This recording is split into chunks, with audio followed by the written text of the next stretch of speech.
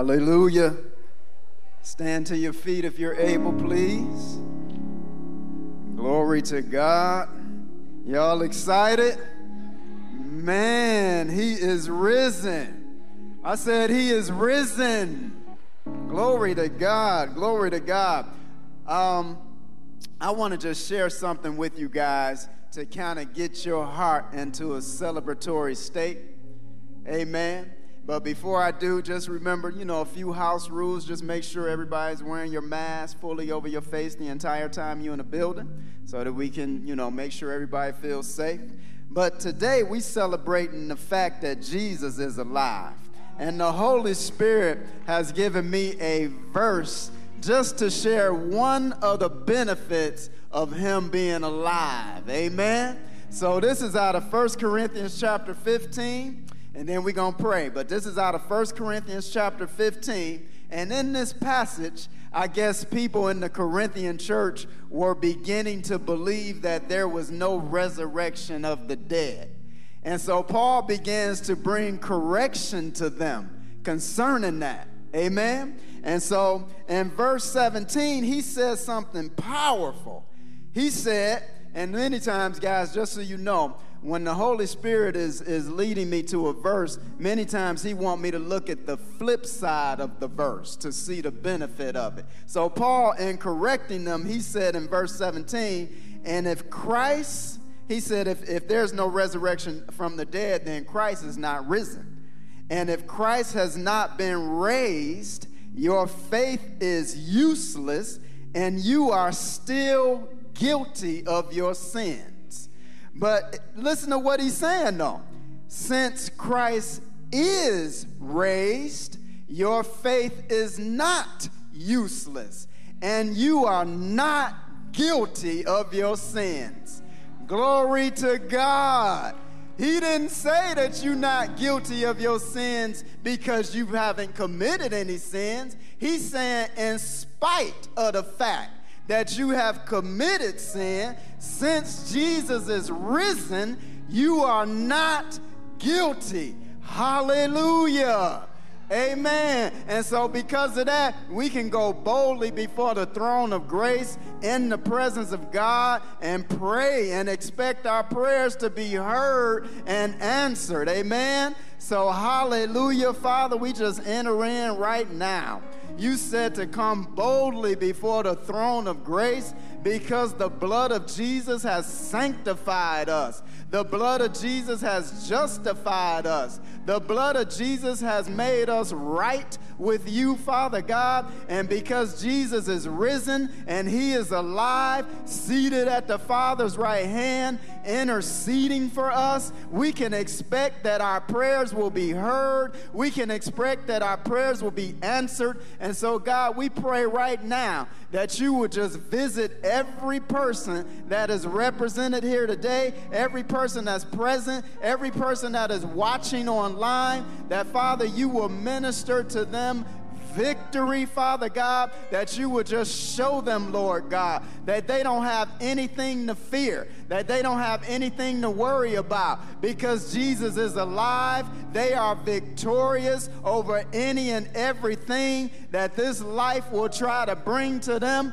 And so, God, we just thank you and we celebrate the fact that you didn't leave Jesus' soul in hell. Neither did you suffer your Holy One to see corruption, but that, Father God, in accordance with what you promised, you raised him up from the dead. And right now, Father, he is seated in power and glory. And you said, as he is, so are we in this world. And so, God, we just receive every benefit of Jesus being risen. We receive healing. We receive deliverance. We receive preservation. We receive divine protection. We receive prosperity, Father God. And Lord, we just thank you, Father, for restoration, God. We thank you, Father God, for victory over every situation, Lord. Father, we thank you for the word that's going to come forth today through the mouth of our pastor. Thank you for the demonstrations of the Holy Spirit and the gifts of the Spirit, Father God, as you desire to just distribute them to us today. And so, God, we just lift our hands and we say, we thank you, Lord, right now in advance, Lord, that something good is going to happen to us today. Lord, we just praise you for it, and we just have a confident expectation to experience more and more of your goodness in the land of the living. And so, God, we just end this prayer by shouting to you with the voice of triumph, the highest praise. Hallelujah! Hallelujah! Hallelujah! In Jesus' name, amen.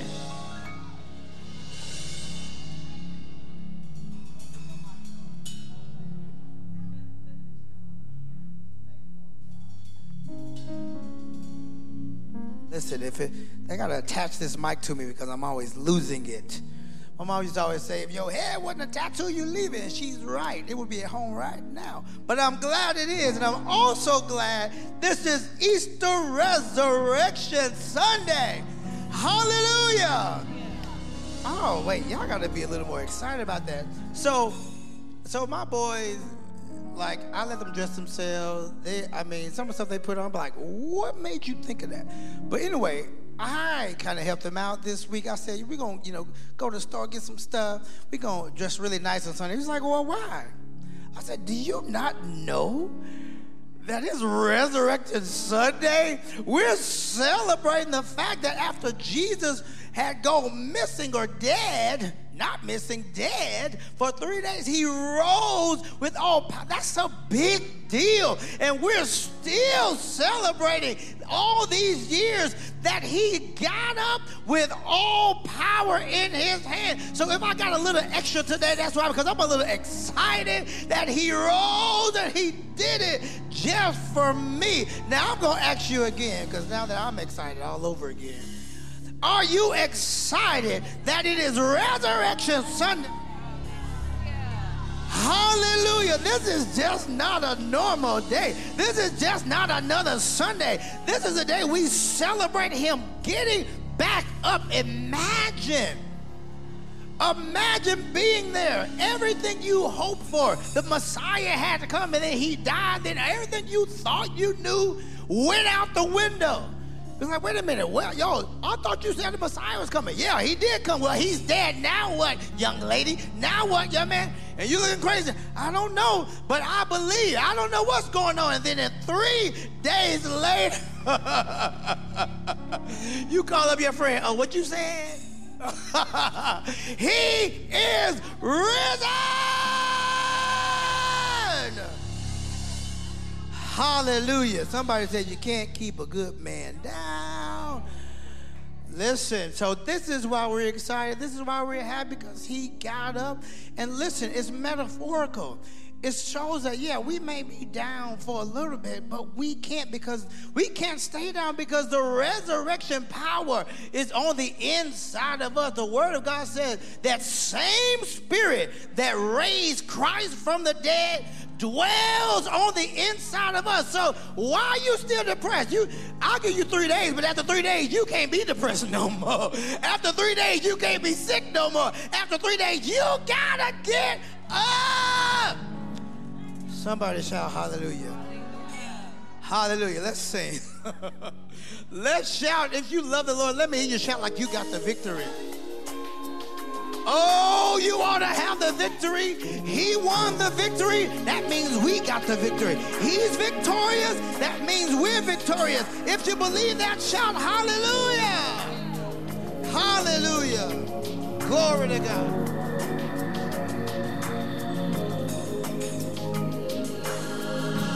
Hallelujah. You have won the victory. Hallelujah. You have won me. Yeah. Hallelujah. You have won the victory. Yeah. Hallelujah. You have won it all for me. Yeah. Come on, say it. Hallelujah. You have won the victory. Sing, oh, hallelujah. You won it all. You have won it all. Oh, say, death could not hold you down. You are the risen King, and you're seated in majesty. Lord, you are, yes, you are. You're the risen King. Sing hallelujah. Come on, say, you have won the victory. Sing, oh, hallelujah. You won it all for me. Yeah. Death could not hold you down. Come on, say, you are the risen King, and you're seated in majesty. Lord, you are, yes, you are the King. Your love never fails, it never gives up, it never runs out on me.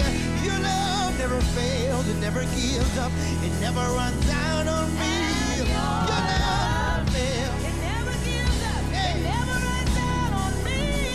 Your love never fails. It never gives up. Never runs out on me. Come on, say, your love never fails, it never gives up, it never runs out on me. Say, Your love never fails. it never gives up, it never runs out on me.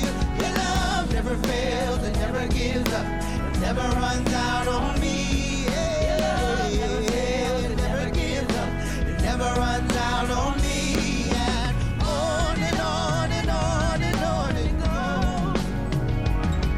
And it overwhelms and satisfies my soul. And I'll never ever have to be afraid. This one thing remains.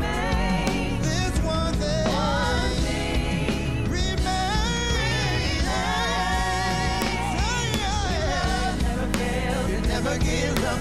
It never runs out on me. Say, Your love never fails. it never gives up. It never runs out on me. Say, your love never fails. It never gives up. It never runs out on me. Your love never fails. It never gives up. Never runs out on me. Say, my God is big. He's so strong and so mighty. Say, my God, His plan for me, plan for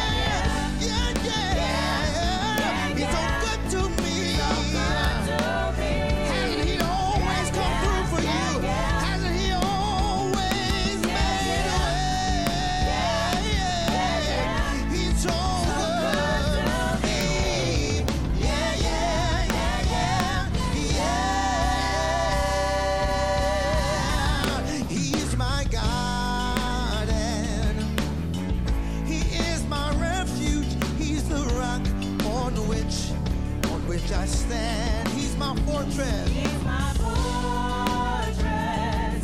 My God, He is my life. He holds the ocean, hold the ocean in His hand. He's my God and He's my God. He is my refuge. He's a rock on which I stand. And He is my fortress. He holds the ocean. He holds the ocean in His hand. And this is the best part. I like it said, there's nothing my God cannot do. He proved it when He got up. Come on. There's nothing my God cannot do. Everybody say, There's nothing my God cannot do. there's nothing He can do. My God cannot do. Come on. There's nothing He cannot do. My God No, cannot no. do. He has resurrection My power. God cannot do. That same power's on the inside of me. My God cannot do. Yeah, there's nothing He can't do. my God No. Say, there's nothing. There's nothing my God cannot do. Come on, say, there's nothing He can't handle. My God cannot do. Your situation He can handle. My God Yeah, there's nothing. my God cannot do. If you believe it, say there's nothing He can do. My God cannot do. Yeah, there's nothing He can do. My God cannot do. Lift your hands if you know there's nothing. My God cannot do. Come on, there's nothing. Say, My God cannot do. come on, lift your hands like this if you believe it. Listen, He died and He rose again. People have never really seen that. He got up with all power in His hands. He can do anything for you if you believe it. Shout, yeah! Yeah! Come on, say, He's able. He's able. Oh, yes, He is. Oh, yes, He He is. can do it. Say, Can do it. oh, yes, He can. Oh, yes, He Say, is. He's able. He's able. Oh, yes, He is. Oh, yes, He He is. can do it. Say, Do it. oh, yes, He can. Oh, yes, He Say, He is. can do it. He can do it. Oh, yes, He can. Oh, yes, He Say, He is. can do it. Say, oh, yes, He can. Come on. Say, oh, yes, He can. Oh, yes, He can. Oh, yes, He can. Oh, yes, He can. Oh, yes, He can. Oh, yes, He can. Oh, yes, He can. Yes, He Come on. can. There's nothing my God cannot do. Lift your voices and say, My God cannot do. there is nothing, say, there's nothing my God cannot do. If you believe it, say, there's nothing my God cannot do. Everybody say, there's nothing my God cannot do. If you believe it, shout hallelujah. Shout glory, hallelujah. Hallelujah. Someone say that same spirit that raised Christ from the dead dwells in me. Somebody say that same spirit that raised Christ from the dead lives in me. Now, what does that mean? Now, back then, that same power that after 3 days or so, you can do the calculations however you like, that got him out of that grave, that same power is in me. What does that mean? I can conquer anything. I don't care what it is, sickness, I can conquer anything. Nothing can defeat me because the resurrection power is on the inside of me. Somebody shout hallelujah. The head that once was crowned with thorns is crowned with glory now. The Savior nailed to wash our feet. Now at His feet we bow.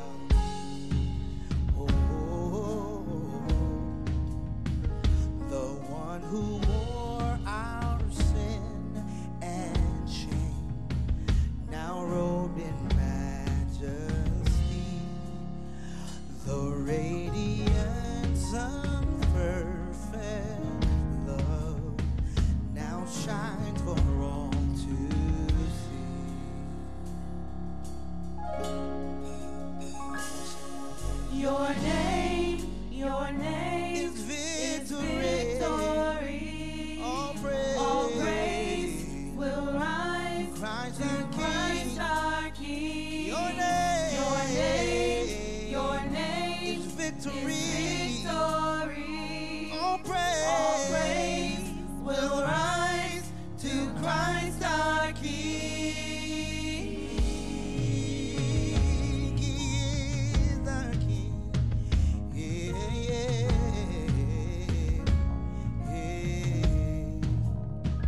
The fear that held us now gives way to Him who is our peace. His final breath upon the cross is now alive in me. Oh, your name is victory. All praise will rise to Christ our King. Your name is victory. All praise will rise to Christ our King. Christ our King. All praise to the King of Kings.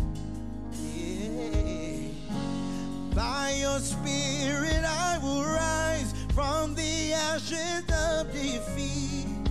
The resurrected King is resurrecting me. In your name I come alive to declare your victory.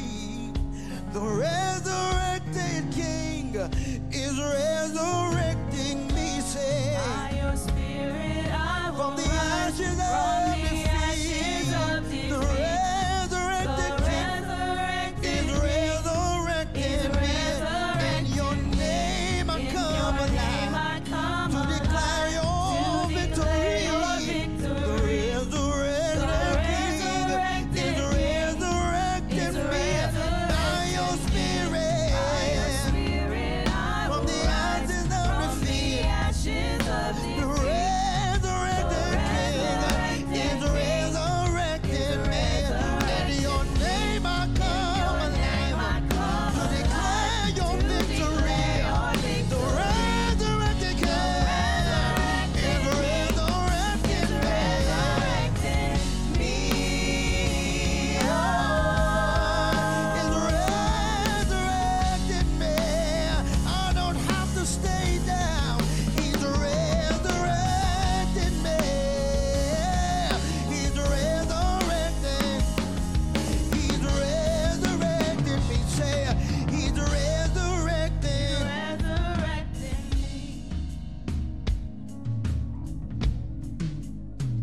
He's resurrected me.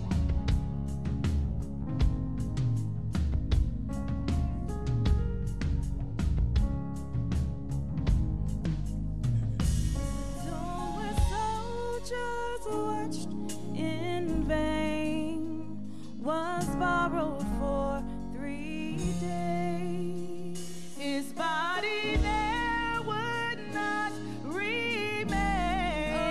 Our God has robbed the grave. Anybody glad about it? Our God has robbed the grave.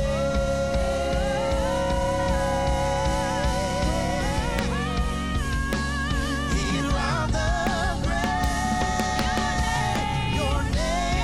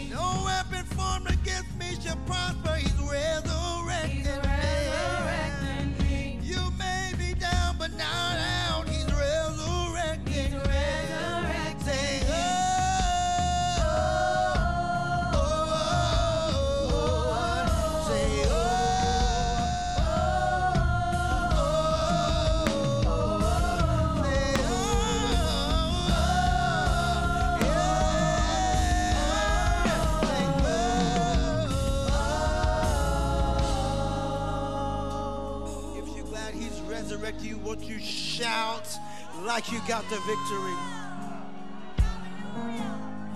I really want you to grasp what has happened. He got up with all power in his hands. He died, y'all. The Messiah, they prophesied, they said a Messiah is coming. And listen, somebody come to your house right now and say they are the Messiah. Now you got to figure out if that's right or if that's wrong. Imagine being back in the day where this Jesus was walking, he was teaching, but then they found out, no, he said he's the Messiah. Wait, the teacher is the Messiah? And then you start to realize this is the Messiah, and then they killed our Messiah. Now that's devastating. Now we got a bunch of devastating. In the last 3 years, somebody, at least one person in this room has gotten devastating news, and you know how you responded and how you were in that moment, what that felt like. But imagine after devastating news like that, something that seems so final, devastating news, and after 3 days, somebody said, the tomb is empty. Wait. What do you mean? The tomb, did someone steal his body? No, the tomb is empty. What does that mean? No, we saw Jesus. The tomb is empty, meaning he's alive. That devastating news we got a couple of days ago, forget about it. He's alive. It don't even matter. All the crying that we did, it don't even matter. He's here. Somebody say, he's back. And he has all power in his hand. Now listen, that same spirit that raised Jesus out of the grave and made him come alive, that same spirit is on the inside of us. The same spirit.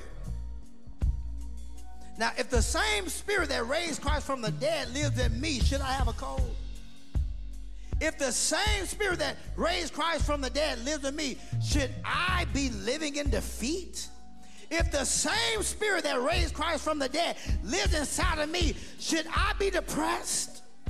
We have authority. You call on that spirit that's on the inside of you. You say, sickness, you have to flee, because the same spirit that raised Christ from the dead is on the inside of me. Depression, you got to go, because the same spirit that raised Christ from the dead lives inside of me. Victory is over my life, because the same spirit that raised Christ from the dead is on the inside of me. Now, if you know that the same spirit that raised Christ from the dead is on the inside of you, how should we celebrate that? How should we act? How should we shout? How should we rejoice? We got the victory. Hallelujah. Hallelujah.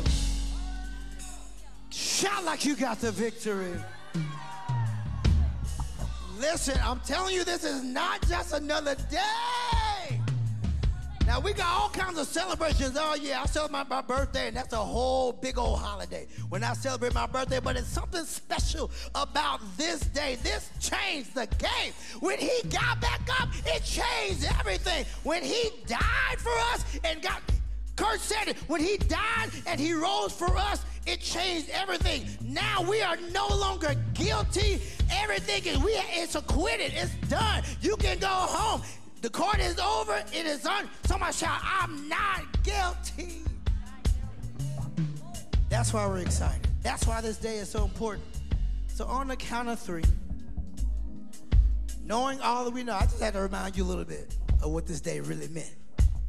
On the count of 3, because now it has turned into an official celebration. Somebody say, we ain't got to have a birthday party to celebrate. We got a reason to celebrate. So on the count of 3, I want to remind y'all that today is actually a party. So on the count of 3, I want you to shout like it's a party. Now don't shout like they shout at your birthday. I know they really shout at your birthday party, but this is a little different. This changed the game. 1, I want you to get that good diaphragm breath. 2, and shout the victory, because he rose just for you. 3,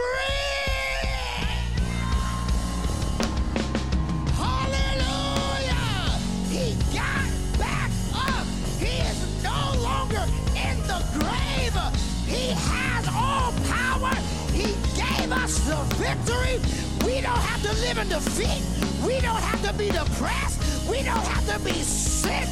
We got the victory. Somebody shout hallelujah. Hallelujah. All right, if you can be seated. If this is your first time, I want you to stay standing. If this is your first time with us, stay standing. Welcome, welcome. Give it up for our first time guest. Welcome, welcome to Faith Christian Center and to what we call the Faith Experience. On behalf of our pastor and his lovely wife and our congregation, we want to welcome you to Faith Christian Center. Y'all give it up for him right now. Now, in the chair in front of you, there's a pocket that has one of these in it. It's a connection card. Grab that card. You see, there you go. There's a card, and on it, we want you to fill it out in its entirety. Put that you're a first-time guest. Put your information. If you have a prayer request, put that down because, listen, we believe in the power of prayer, and I don't care what you put down there to pray for. If it's a job, if it's a new shoe, if it's a left foot, whatever you want us to pray for, we got you because we understand the power of prayer. And at the end of the service, we want you to put it when they come up here in the receptacle, in the offering bucket, and we want to thank you for coming. But we normally would sing a song, but we don't do that because of COVID. But what we're going to do, we're going to stand up and we're going to shout and make these two feel welcome. So everybody stand to your feet.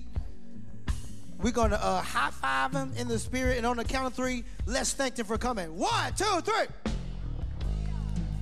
Welcome to Faith Christian Center.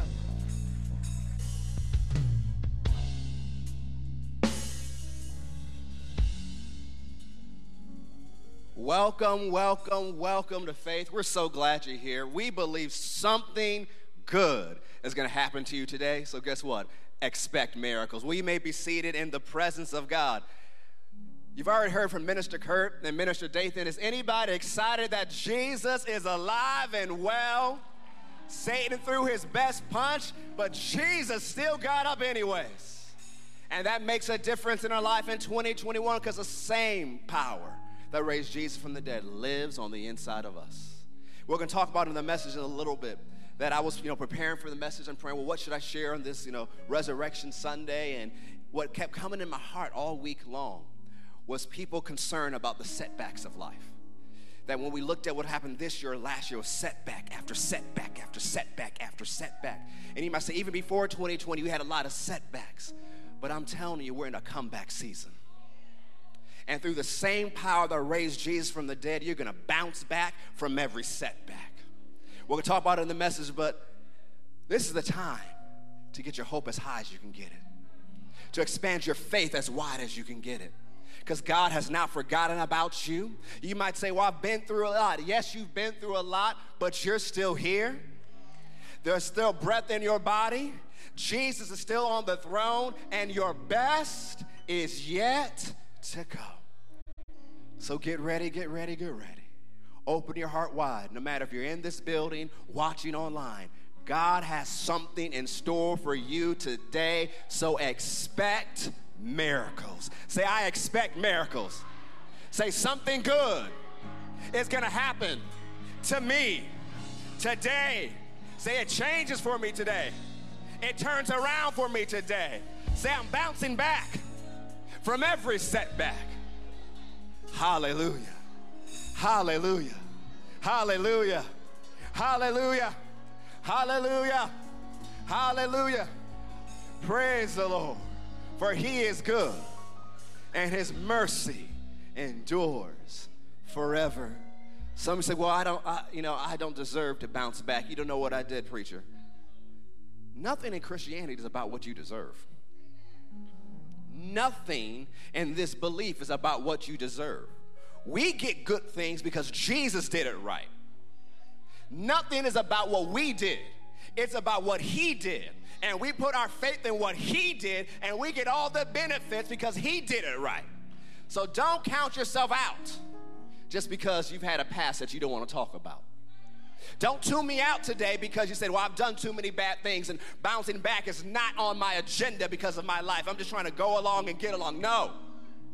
He loves you. John 17 says the Father loves you as much as he loves Jesus. And your faith in his love will change everything. So don't put your faith in your ability today. Don't put your faith in your background today. Put your faith in the finished work of Jesus and the same power that raised him from the dead. Amen. Oh man, I'm already ready to preach, but I got a few things to do before we preach. A few things I want to let you know about. This week we announced the opening date of our newest campus. It's going to be Faith Christian Center Gwinnett on April 25th at 9 a.m. So if you follow us online, praise God, we're excited about the expansion. God has called us to ignite an awakening that impacts Georgia and influences the world through the power of the love of Jesus. And on our vision map, we have 21 different locations that we're going to open up in. And so far, today is actually the first Sunday that 3 campuses are operating all on the same day. So right here in Austell, Fayetteville, and in Marietta, and of course online. And then starting later this month, we'll open up in Gwinnett. You can go to our website for more information. It's going to be operating in Studio Movie Grill in Duluth, not too far from Gwinnett Place area. It's going to be great as we go further in what God has called us to do. Amen. And I want to encourage you, if you haven't downloaded the Faith Plus app, make sure you do so. Not only will you get all the information about what's going on here at Faith, but it's also a 24/7 internet streaming television station to help you add to your faith, amen? As well as an on-demand section you can access at any time, day or night. Well, we have a special presentation today that our Faith and Worship Arts team has been working on. It's called The Real Housewives of the Sanhedrin. And so I remember a few months ago, Minister Dathan brought to me this idea, and I said, I love it, let's run with it. And the team has done a tremendous job. It's hilarious. It's going to make you think. It's going to open your heart to receive the message today. But before we even play the video, can you guys cheer for our Faith Worship Arts team and all the work they've been doing? Their Zoom practices, their in-person practices. Go ahead and cheer for them. Some of them are here in person, some of them are online, some of them are at other campuses. We appreciate what you all did. Amen. Brother Daniel, are we ready? Go ahead and roll it. If it doesn't make me money, then I don't do it. People say I have a picture-perfect life, and I do. If they're not talking about you, then you're not relevant.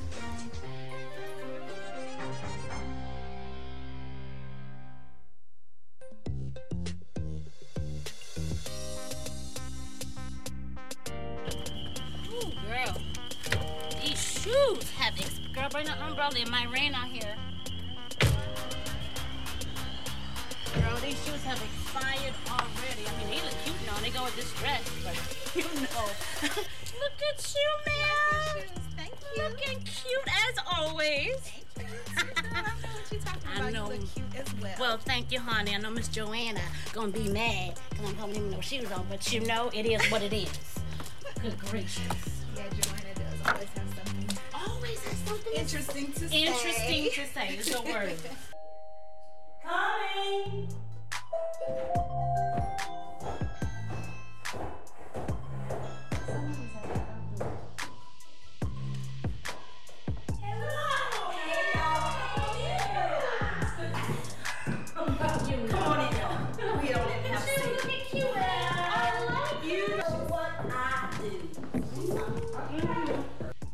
This girl did not come up in my house with no shoes on her feet.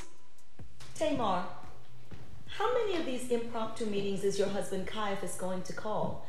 I mean, he's been dragging our husbands, the members of the Sanhedrin, out of our homes at all hours of the night. They have other things to do, Tamar. Okay. Business, for one thing. My husband makes a lot of money around the Passover with all the travelers needing money changed to the temple coin. My husband is the chief high priest here. Do you or your husbands question his authority?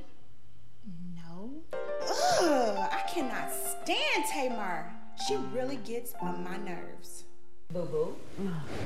Darling, he does seem to be botching this whole Jesus of Nazareth affair. Only another word, Joanna. It's the disciples of Jesus that are going around telling the story that he rose from the dead. Something had to be done. My husband says that your husband certainly used enough of the temple treasury on this whole affair, paying off Judas Iscariot to betray him, bribing the Romans. And how about dragging our husbands out of their beds to have that trial in the middle of the night. Yeah, and then they had to stand around all morning while this Jesus was on trial, trying to keep the crowd whipped up, getting them to scream for his crucifixion. That was no easy task, since many of the people in the crowd had witnessed his miracles. My husband lost a whole day of business. Pretty inconvenient. Hold up. These girls done forgot who my husband is. And Joanna got the nerve to talk? We all know that her husband is a whole convicted felon. Boop. I know they're talking about me and my husband, but you know what? I don't care. He married for love. After all, he signed the prenup. And if they're not talking about you, then you're not relevant. Besides, the only person who can judge me is God. And the last I checked, he seemed to be pretty impressed. You know what? You may not be able to get all that you want, but I can. Look, it was necessary. Your husbands are members of the Sanhedrin, right? So it's their duty to put their good of the Jewish nation above their businesses, no matter how inconvenient. Ah, fix your face. They're just jealous. My life is beautiful. I live well. I don't have to work. My husband buys me gifts all the time. But I want more. More for myself, more for my family. And these little meetings are a waste of time and my money. What are you talking about? This isn't some national crisis. It's one man. One.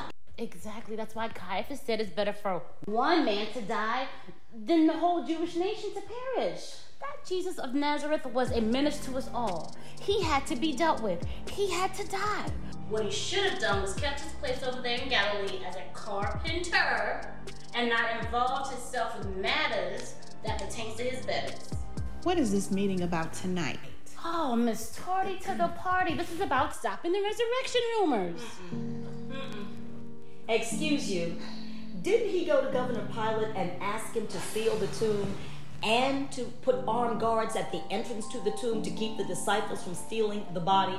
I mean, who does that? He did. And my husband says that he played right into the hands of the Christians by doing that. It actually strengthened their case for the resurrection. Posting guards destroyed the story that the disciples stole him away.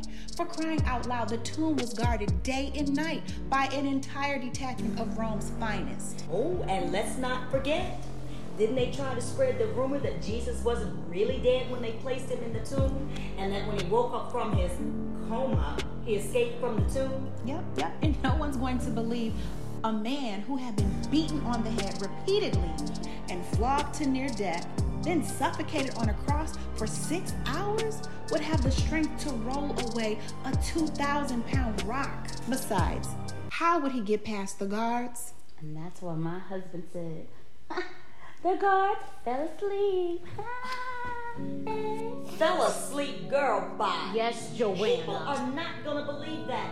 There isn't a person in Jerusalem who's going to believe that these highly trained Roman guards, now get this, all fell asleep all at once. Everybody knows that the penalty for falling asleep on guard duty is death.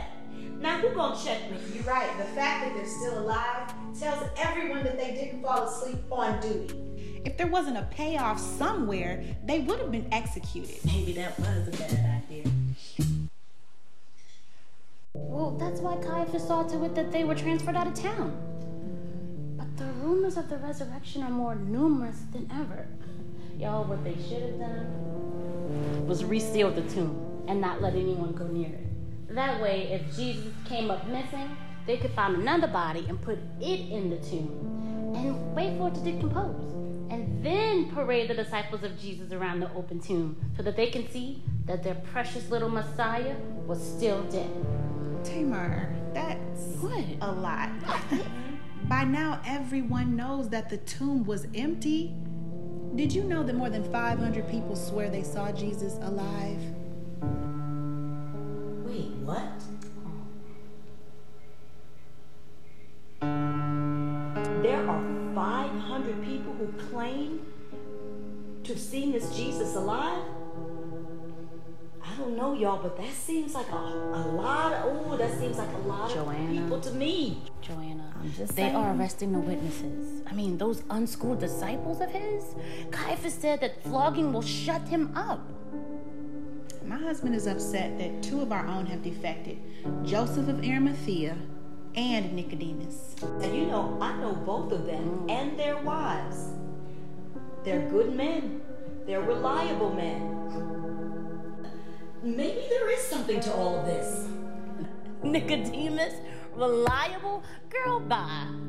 I mean, he was caught sneaking around with Jesus and then had the nerve to defend Jesus' actions to the Sanhedrin.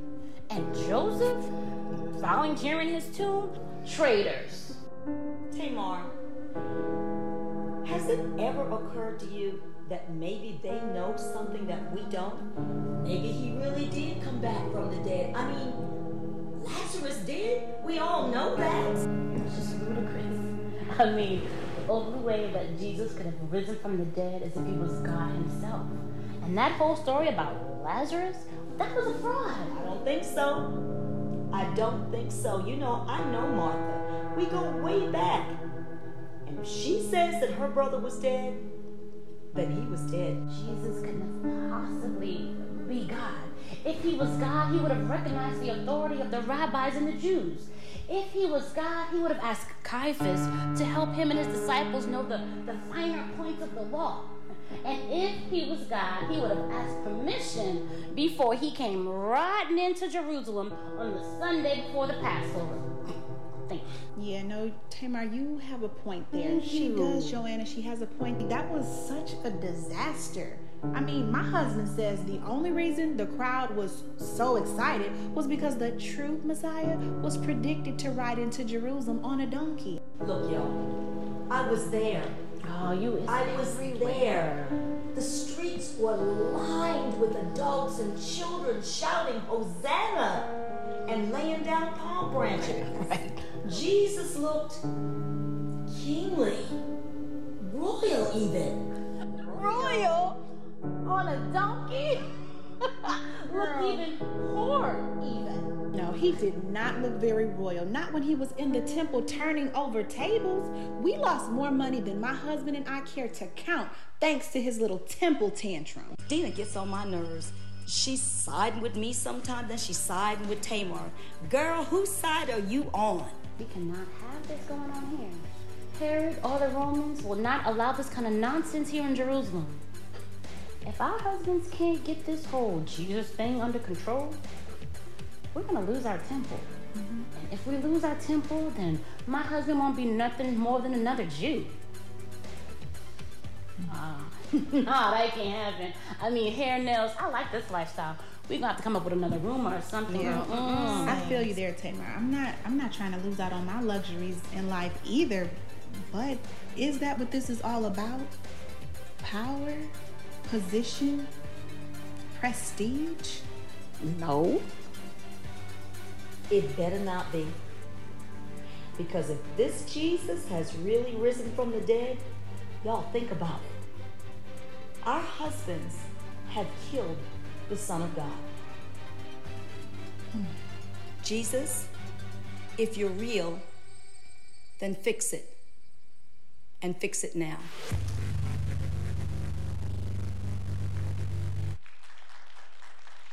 Somebody say, fix it, Jesus. Come on, say it again. Say, fix it, Jesus. Open your Bibles with me to Daniel chapter 3. Daniel chapter 3. You might say, well, that's a different type of text for an Easter Sunday. Well, this has been a different type of couple years, hasn't it? So let's go to Daniel chapter 3. And as we turn there, let's pray. Father, I thank you because you are good and your mercy endures forever. We thank you for raising Jesus from the dead. We know that he died for our sins, but he was raised for our justification so we could be declared not guilty. So, Father, as we gather here in your presence, in your name, looking at your word, we ask for our eyes to be open, our ears to be open, our hearts to be open and perceptive of what you would have to say to us today. Father, I need your help. I only want to say what I hear you say. I only want to do what I see you do so that Jesus may be glorified, lifted high, made famous in our lives. As always, Holy Spirit, have your way. Move up and down every single aisle. Move through every single screen. Touch every single heart. Let no one leave this experience the same today. I ask for lives to be transformed forever by the power of your word and the power of your spirit. Give you all the glory, honor, and praise. In Jesus' name, everyone said, amen. Say, I take eyes to see. I take ears to hear. I forgive everybody of everything. I receive supernatural debt cancellation. The word of God that I'm about to receive will enable me and empower me to make Jesus famous in my everyday life. Daniel chapter 3. Say, fix it, Jesus. See, some of you may be looking at your lives today and seeing setback after setback after setback. And if you are honest with yourself in your everyday life, you're pretty much yelling, fix it, Jesus. Then when you look at what happened in your life so far this year and last year, maybe things before, maybe things beyond your control. Maybe it was your mistakes. Maybe it was others. Maybe it was just life in general. And you just look at setback after setback after setback. Your heart's cry really is, fix it, Jesus. And I'm here to tell you today, as I shared before, this whole week was coming into my heart, was that we're in a comeback season. It's time for you to bounce back from your setback. Now, let me define some terms. Setback. And if you want to follow along with me, my notes are on the YouVersion Bible app as well as the Faith Plus app, and you can follow along with me in my notes. The word setback means a reversal or check in progress, a delay or hindrance in progress. A setback is a reversal or check in progress. It is a delay or hindrance in progress. A comeback is a return to a former position or condition as of success or prosperity. A comeback is a return to a former position or condition as of success or prosperity. To bounce back means to return quickly to a normal condition after a difficult situation or event. To bounce back means to return quickly to a normal condition after a difficult situation or event. So I'm here to tell you again, this is your comeback season. And it's time for you to bounce back from your setback. Daniel chapter 3, verse 1. Nebuchadnezzar the king made an image of gold, whose height was 80 cubits, and the breadth thereof 6 cubits, and he set it up in the plain of Dura in the province of Babylon. Now you must say, okay, he made a statue of himself of gold. It's really big. Okay, politicians, they like to see themselves on stuff, so cool. But this king took it a little further. Then Nebuchadnezzar the king sent to gather together the princes, the governors, the captains, the judges, the treasurers, the counselors, the sheriffs, and all the rulers of the province to come to the dedication of the image which Nebuchadnezzar the king had set up. Then the princes, the governors, and captains, and judges, and treasurers, the counselors, the sheriffs, all the rulers of the province were gathered together into the dedication of the image that Nebuchadnezzar the king had set up. And they stood before the image that Nebuchadnezzar had set up. Then a herald cried aloud, "To you it is commanded, O people, nations, and languages, that at what time you hear the sound of the cornet, the flute, the harp, the sackbut, the psaltery, the dulcimer, all kinds of music, you fall down and worship the golden image that Nebuchadnezzar the king has set up." See, you have to be careful what music you listen to, because some music is designed to make you bow. And whoso falls not down and worships shall the same hour be cast into the midst of a burning, fiery furnace. And so what he's saying, if you don't bow, you're going to burn. If you don't bow, you're going to burn. So therefore, at the time when all the music played, the people fell down and worshiped the golden image that Nebuchadnezzar the king had set up. Wherefore at that time certain Chaldeans came near and accused the Jews. They spake and said to the king Nebuchadnezzar, "O king, live forever. You, O king, has made a decree that every man at the sound of the music shall fall down and worship the golden image. And whoso falls not down and worships, that he should be cast into the midst of a burning fiery furnace. There are certain Jews whom you have set over the affairs of the province of Babylon, Shadrach, Meshach, and Abednego. These men, O king, have not regarded you. They serve not your gods, nor worship the golden image which you have set up." So this king has made this policy decree that everybody bows down when the beat drops. And so some of his people said, hey, look, these 3 guys. Now, let me tell you about these 3 guys. They're friends of a man named Daniel. These 4 guys and others were brought from Judah when it was besieged by the Babylonian Empire. Now, when we think of these guys, when we read people in the Bible, we usually think of them, they're older, they got long gray beards, they've been serving God for 100 years, and now we're going to read about their lives. But when he studied it out, these 3 guys, Shadrach, Meshach, and Abednego, were about 20. They were brought from their homes when they were 15. So when they were sophomores in high school, Babylon invaded their home, took them captive from the life they've known, from their parents, from their families, from their schools, and exported them to Babylon, modern-day Iraq. And now they're there, away from everything, making the decision to live for God in a foreign culture. Now, you have to understand how strong these 3 guys were in their faith, that even as teenagers, they said, we're standing for God no matter what. Because when he studied out, Judah and Israel in that time had backslid, and most of that culture and that nation wasn't living for God. But Daniel and his 3 friends were. And so they get to a foreign culture with a foreign language, with foreign gods. All these things are going on. They say, no, we're still going to serve God no matter what. No matter what goes on in the culture, no matter what the media says, no matter what the government says, no matter what social media says, we stand for God. And so they made that decision, and they are people of excellence. And so they're rising to the top of their field. They're in charge. They're 20-year-olds in high positions in the government. And so the king gets this idea, let's build this gold statue, let's play the music, and when the music plays, when the beat drops, everybody bows down and worships the image I set up. And so when he hears that these 3 guys who he put in charge won't bow, he is full of fury. He goes off. He's not a person known for controlling his temper anyways. He calls for these 3 men. And he says, is it true, Shadrach, Meshach, and Abednego, that you do not serve my gods, nor worship the golden image which I've set up? Now, if you be ready at what time you shall hear the music, and that you fall down and worship the image which I have made, well, fine, good. Well, we'll put this whole matter behind us. I'm feeling generous today. I'm going to give you another chance. When you hear the music, if you bow, we'll forget this whole matter ever happened. But if you don't worship, if you don't bow, you shall be in the same hour cast into the midst of the burning fiery furnace. And who is that God that shall deliver you out of my hands? So imagine this. This is not like a calm conversation going on. It's not like they're over coffee, just having a talk. This is the king of an empire with his bodyguards and officials all around him. Shadrach, Meshach, and Abednego before him. And he's threatening them. If you bow, we'll put it behind me. If you don't, I'm going to kill you, and I'm going to kill you now.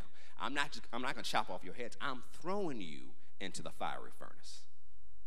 And what God can deliver you from me? See, Nebuchadnezzar really thought he was a god.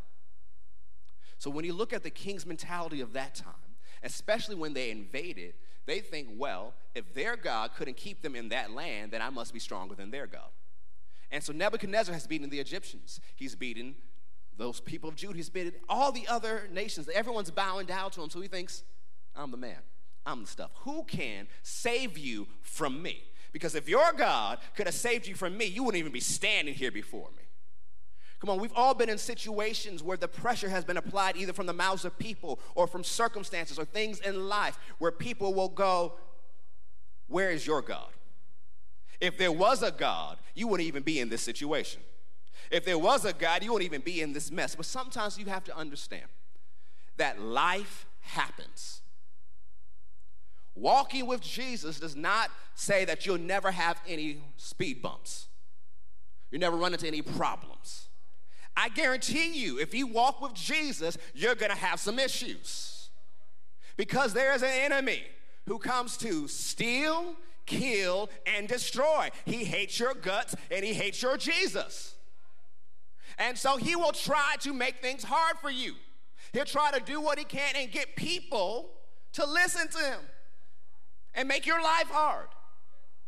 No, in Mark chapter 4, it says he has 5 tactics: affliction, which is pressure brought by circumstance; persecution, pressure brought by people; the cares of this world, that's anxiety. And then it talks about the deceitfulness of riches, which is being deceived by money, which means believing lies about money. So if you believe money over everything, you're deceived by riches. If you believe money is evil, you're deceived by riches. It's a whole gamut of lies. And the last one is lust of other things, inordinate strong desires that covers everything else. And so he uses those 5 things to attack believers on a regular basis. And so if you think, well, I'm saved now, I'm just going to skip through the flowers for Jesus, I got some news for you. That's not how it works. It's like that commercial. That's not how any of this works. That's not how it works. You will have some challenges. You will have some struggles. You will have times where it seems like the enemy is saying, who can save you from me? Who can deliver you from this pressure? See, COVID killed your industry. It doesn't look like it's coming back. So who can take care of you now? See, the world has changed. How are you going to go forward? See, your education didn't prepare you for this. Your family background didn't prepare you for this. The nation doesn't really care about you. You're too old, you're too young, you're too black, you're too white, you're too Republican, you're too Democrat. Who can deliver you from this situation? Notice what these 20-year-olds said. "O Nebuchadnezzar, we are not careful to answer you in this matter.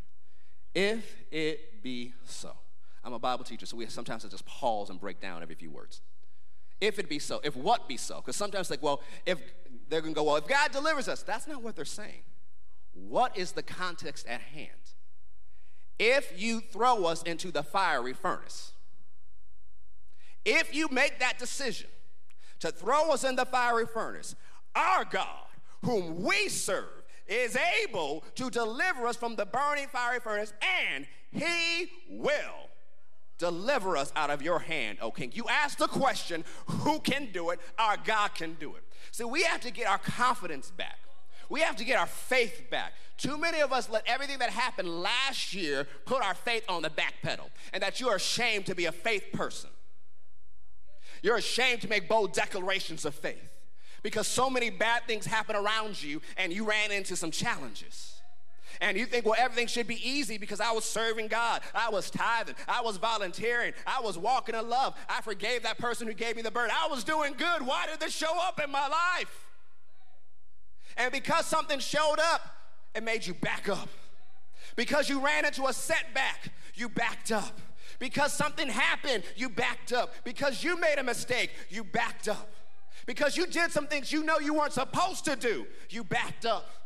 And now you're concerned about making a declaration of faith in the delivering power of your God. We have to get back to being people who says, you know what? Our God can and our God will. Not just he's able, he's gonna do it.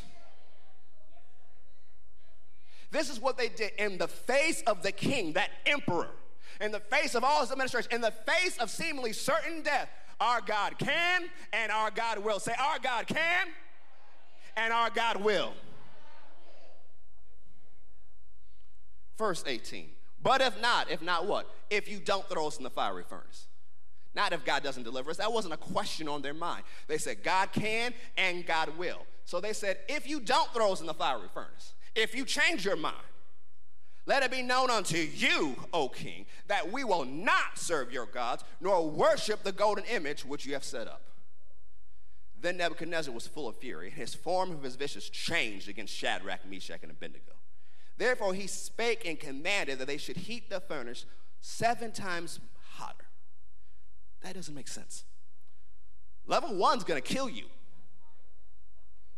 7 times hotter, it's still gonna kill you. See, I'd like to say it this way, sin will make you stupid. This man says, heat it 7 times hotter. That doesn't make sense.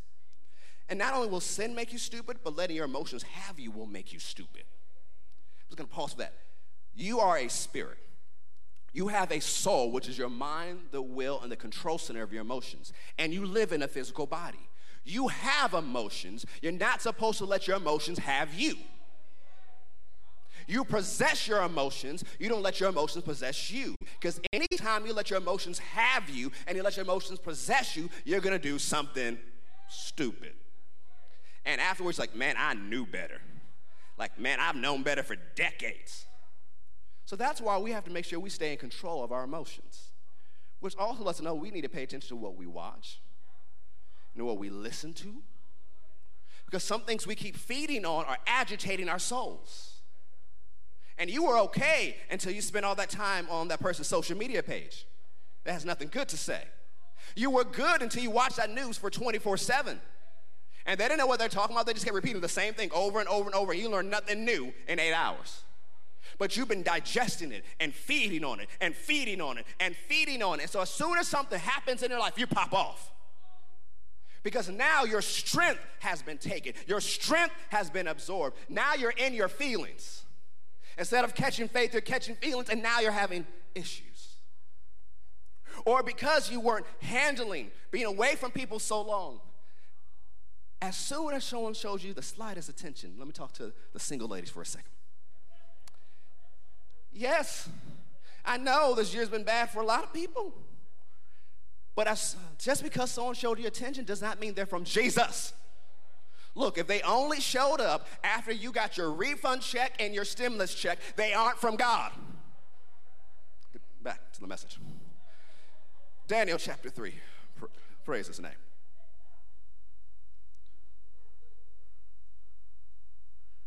And he commanded the most mighty men that were in his army to bind Shadrach, Meshach, and Abednego, and to cast them into the burning fiery furnace.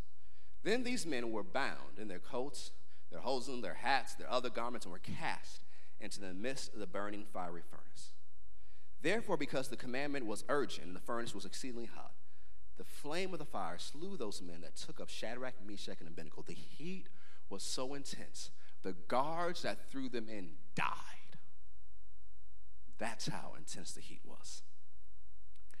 So everybody's watching. Shadrach, Meshach, and Abednego go into the fiery furnace.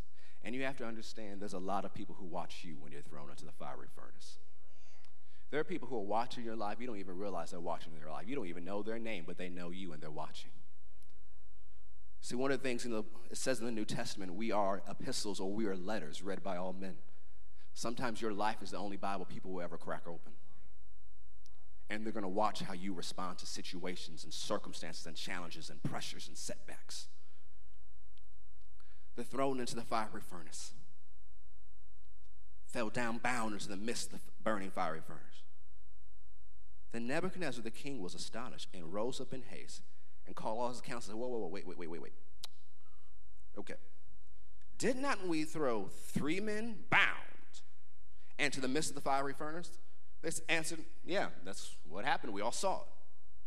He answered and says, look, come, pay attention. Look, I see 4 men loose walking around, and the 4th one looks like the Son of God. Whoa, pause. First, they were bound. Let's pay attention to the text. They were bound. They were in a situation, a circumstance, a setback that bound them, that should have thrown them back into the fiery furnace. But they get into the fire where it should have been over, but now they're loose from the things that used to hold them back. Now that they're loose from the things that used to hold them back, they're now walking around untouched, unharmed by the fire. And as they're walking around, somebody jumped through time and space. Somebody came from the right hand of the throne of God. Somebody jumped into the midst of the fire with them, and he is the living Son of God whom God raised from the dead. So that just lets me know, if Jesus could go through time and space and get in the middle of the fiery furnace with these 3 men all those thousands of years ago, don't you know he can get in the middle of your situation?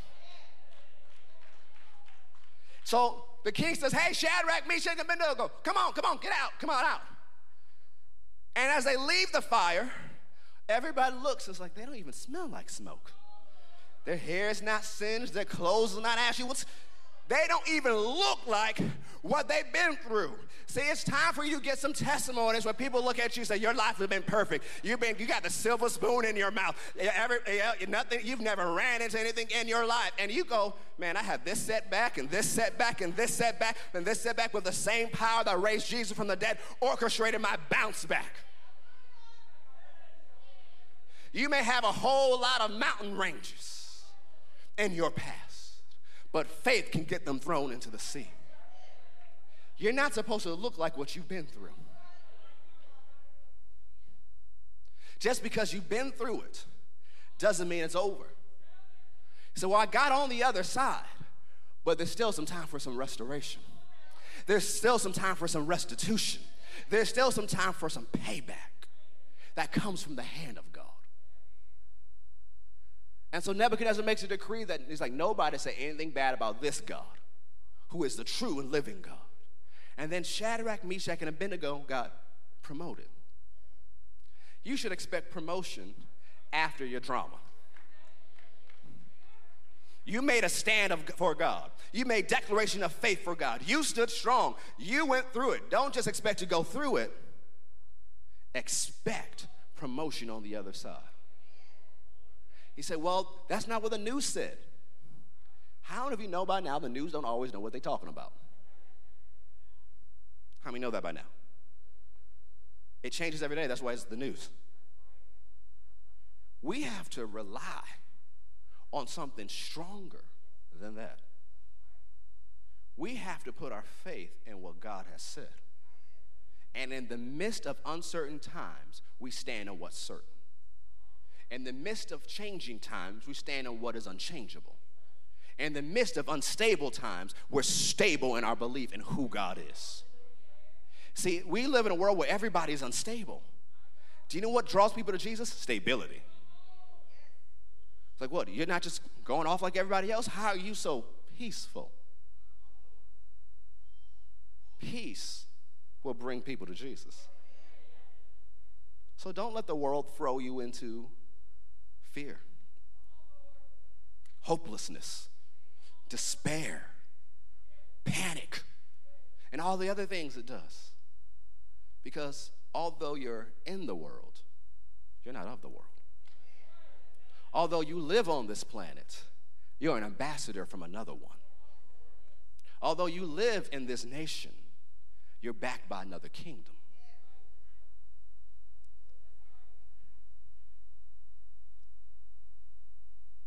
So if Jesus could intervene in the situation of these three men, I want you to know most assuredly today, he can fix whatever's going on in your life.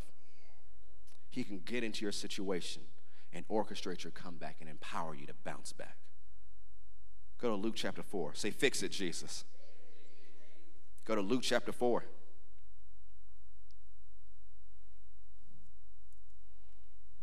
Luke chapter 4, verse 16. For those who watch online, go ahead and put it in the chat. Say, fix it, Jesus. Luke chapter 4, verse 16. Luke chapter 4. Look at verse 16. And when Jesus came to Nazareth, where he had been brought up, as his custom was, he went into the synagogue on the Sabbath day and stood up to read. Now, it wasn't just his custom to go to the synagogue. It was his custom to go to the synagogue, stand up, and read this passage. In the first year, at least, ministry of Jesus, this is what he went to all the time. There was delivered unto him the book of the prophet Isaiah. And when he had opened the book, he found the place where it was written, the Spirit of the Lord is upon me, because he has anointed me.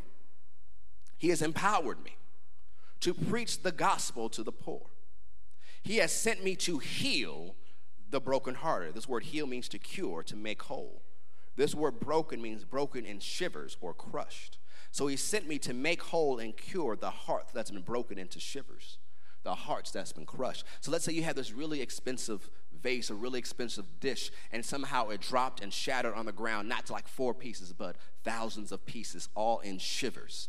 You're not going to try to save it. You're going to, as much as you may have liked that, you're going to sweep it up and throw it away, because to you it is worthless, and there's no way for it to come back together again. And some of you look at your heart that way today, that has been crushed and broken into so many shivers. There's no way that it can come back together again. And he's like, I'm just going to throw the whole thing away. And Jesus looks at your heart and says, no, no, no. No, no, no. Although it's impossible to you, you give it to me. I can put it back together again and make it better than it ever was before. He says, this is what I'm anointed to do. To preach deliverance to the captives and the recovering of sight to the blind. To set at liberty them that are bruised. This word bruised means broken by calamity. It also means oppressed. I'm here to set free those who have been broken by calamity and all those who are oppressed. To preach the acceptable year of the Lord. Now, to us, we're like, okay, cool, it's a good year. No, it's more than that when you understand the context of the Old Testament. It was the year of Jubilee. That in the 50th year, every debt was canceled. This is supernatural debt cancellation. See, people get excited about school loans might be canceled. Every 50 years, everything was canceled. And even if you made some very poor financial decisions or you fell on really hard times and you had to sell your family's inheritance, at the 50th year, it came back to you. And Jesus said, I'm here to preach Jubilee. And he closed the book and he gave it again to the minister and sat down, and all the eyes of them that were in the synagogue were fastened on him. And he began to say unto them, beginning his message, never finished it, began to say unto them, this day is this scripture fulfilled in your ears. What is saying? That's me. I'm anointed to do this. Isaiah was talking about me.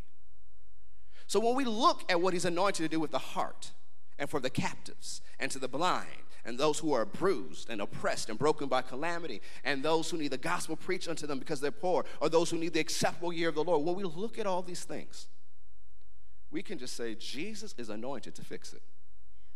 All these areas are Jesus fixing something. Jesus is anointed to fix it. Say it with me. Say, Jesus is anointed to fix it.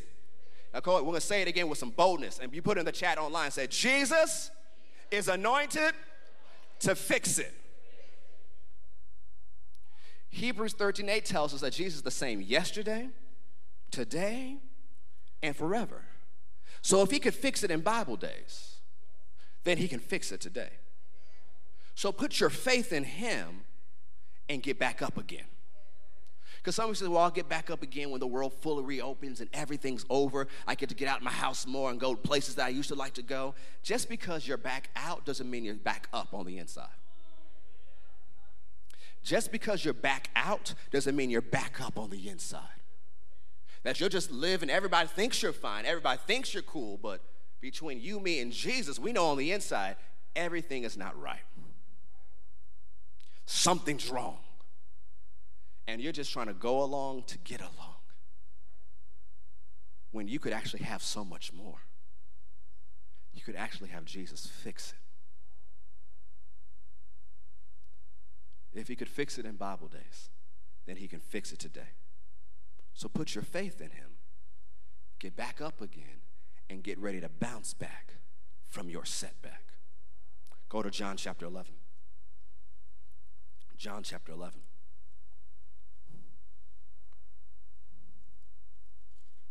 Say, fix it, Jesus. John chapter 11.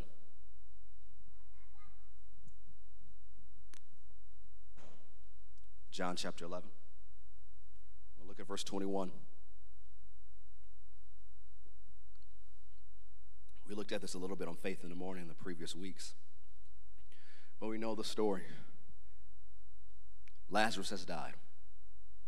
They wanted Jesus to show up beforehand, but he didn't. And now when Jesus gets there, Lazarus has been dead for 4 days. And as Jesus gets close, the sisters of Lazarus, Mary and Martha, run to meet him. And when we look at verse 21, it says, then said Martha unto Jesus, Lord, if you had been here, my brother had not died. We know if you were here, you could have fixed whatever happened. That almost implies, well, now it's kind of too late. But Jesus doesn't stop there, because a lot of us think, well, yeah, if this happened earlier, he could have fixed it, but now it's kind of too late. But notice what she says next. But I know that even now, whatsoever you will ask of God, God will give it to you. Notice this faith of this woman in grief. So if you were here before, you could have fixed it. But I even know right now, whatever you ask of God, he will give it to you. Notice what Jesus says. Your brother shall rise again. Martha said unto him, I know it. He shall rise again in the resurrection at the last day. She gets very theological. It's like, I know on the last day, when God judges everything, we'll all rise again and Lazarus will be raised up. He'll be there. I believe that. And Jesus said, I am the resurrection and the life. He that believes in me, though he were dead, yet shall he live. And whosoever lives and believes in me shall never die. Do you believe this? Pause. She was putting her faith in a future day. And Jesus said, I am the resurrection and the life. Could it be possible that you've been putting your bounce back and your comeback on a future day? This is, well, if this happens in the nation, or this person is elected, or this happens for my life, or this happens in my family, or this happens in my finances, and it takes all these years, and if all these things come together, then someday in the future I can bounce back from my setback. Someday in the future I can have a comeback. Is it possible you put something in the future that you can receive today with faith in Jesus? Could it be possible you put your faith in a day instead of a person? That you put your faith in some time in the future. We love to say in some Christian circles, you know, in the sweet by and by. Yes, what's sweet by and by? I have no idea. Well, when we all get to heaven, that's great when we all get to heaven, but what about having some heaven on earth? Because even under the law, it says you can have days of heaven under the earth. And if you can have days of heaven on the earth under the law, what should believers who have the Holy Ghost and the Word of God have? That it's even possible to manifest heaven on earth. How do you know that? Jesus said, pray that God's will be done on earth as it is in heaven. So the first time you experience heaven is not supposed to be when you get there. It should be here now. So instead of putting your faith for something in the future, because faith in the future is not really faith, that's hope. And hope won't manifest unless you add some faith to it. Faith brings things into the now. So stop saying, well, one day or someday, and start saying, in Jesus, I have it now. Take your faith out of your ability. Take your faith out of what the world can do. Take your faith out of future days and some days, and put your faith in Jesus. And she said unto him, yes, Lord, supreme in authority, I believe that you are the Christ, the Son of God, which shall come into the world. Skip down to verse 39. Jesus said, take ye away the stone. And Martha, the sister of him that was dead, said unto him, Lord, look, by this time he stinks. He's decomposed. It's been 4 days. You know, people thought Jesus was coming to grief and that it was over. But he says, remove the stone. Some of you have been keeping the stones over things in your life because you said it's too late. There's no way you can fix it. This situation stinks. This situation has decomposed. But Jesus is telling you today, roll away that stone. Roll away that expectation that nothing can change. Roll away that thought process that it's too late. Roll away that mentality that I just can't have it because of whatever. See, the world will tell you every reason why you can't have something, why it can't happen to you and can't happen for you. But you need to roll away that stone. And usually that stone is nothing physical. It's mental and a belief system in your heart. You roll away that stone. What have you limited to a future day that Jesus wants to bring into your life today? Through your faith in him. Faith brings the fixing. Faith brings the fixing. Put it in the chat and say it with me. Say, faith brings the fixing. So if you want Jesus to fix it, you need to make sure you put your faith in him. Because it's very easy to put your faith in everything else but him. See, a lot of us put our faith in our routine. And as long as everything goes according to plan, we're good. And some of us are very organized. We plan for some things to go off. It's like, but see, it's still part of the plan. And as long as my plan happens within this reasonable window, I'm good. But what happens when the world is thrown into a pandemic and everything you planned didn't happen? Is your faith still intact? Because that will reveal, is your faith in Jesus or is your faith in your plan and your ability and your routine? Where is your faith? See, I looked up a synonym for fix, and you know what I found? Restore. A synonym for fix is restore. And if you've been with us for a while, all last year we focused on the word restore. The Lord told us in 2019 is going to be 2020 is going to be a year of transformation and restoration. And so I started a series in August on restoration, and I preached that up until the last week of December. You know, Minister Dathan said, Pastor, won't let us forget that this is our year for restoration. And it was right, because I knew if we grabbed onto that word, we'd see some restoration. And we did. Testimonies that came in that only God could have done. Marriages, families, finances, healings, of restoration on high qualities that only God could have done. And through one of the gifts of the spirits in November and December, God said, I'm not done with restoration. I'm going to continue it in 2021, but it's going to accelerate. So just because we focused on restoration last year, don't think that God has stopped restoring. That we're believing for Jesus to fix it. We're believing for restoration. You put your faith in him, and he can bring that restoration to your life. Go to Acts chapter 2. Acts chapter 2. Look at verse 22, what Peter's preaching on the day of Pentecost, 50 days after Jesus was raised from the dead.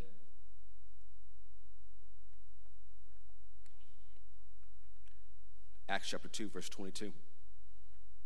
He says, Ye men of Israel, hear these words. Jesus of Nazareth, a man approved of God among you by miracles and wonders and signs, which God did by him in the midst of you, as you yourselves also know, him being delivered by the determinate counsel and foreknowledge of God, you have taken and by wicked hands have crucified and slain, whom God has raised up, having loosed the pains of death, because it was not possible that he should be holden of it. Like how the New Living Translation says, verse 24. But God released him from the horrors of death and raised him back to life, for death could not keep him in its grip. Death and all the power of hell and every demonic force could not keep their grip on Jesus. I want you to keep in your head as we go through these next few verses. Go to Romans chapter 8, verse 11. They couldn't keep their grip on Jesus. Romans chapter 8. Romans chapter 8, verse 11. One of the scriptures we are been quoting today. But if the spirit of him that raised up Jesus from the dead dwell in you, he that raised up Christ from the dead shall also quicken or make alive your mortal bodies by his spirit that dwells in you. The same spirit that raised Jesus from the dead lives in you.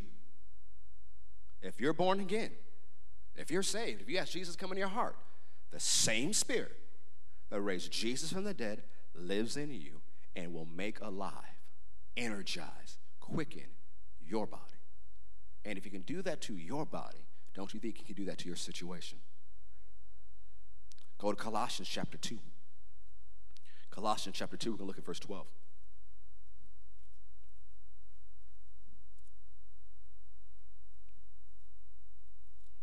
Colossians chapter 2, verse 12.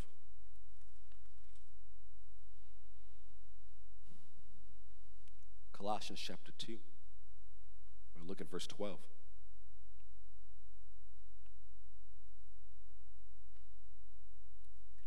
Buried with him in baptism, wherein also you are risen with him through the faith of the operation of God, who has raised him from the dead. And you, being dead in your sins and the uncircumcision of your flesh, has he quickened or made alive together with him.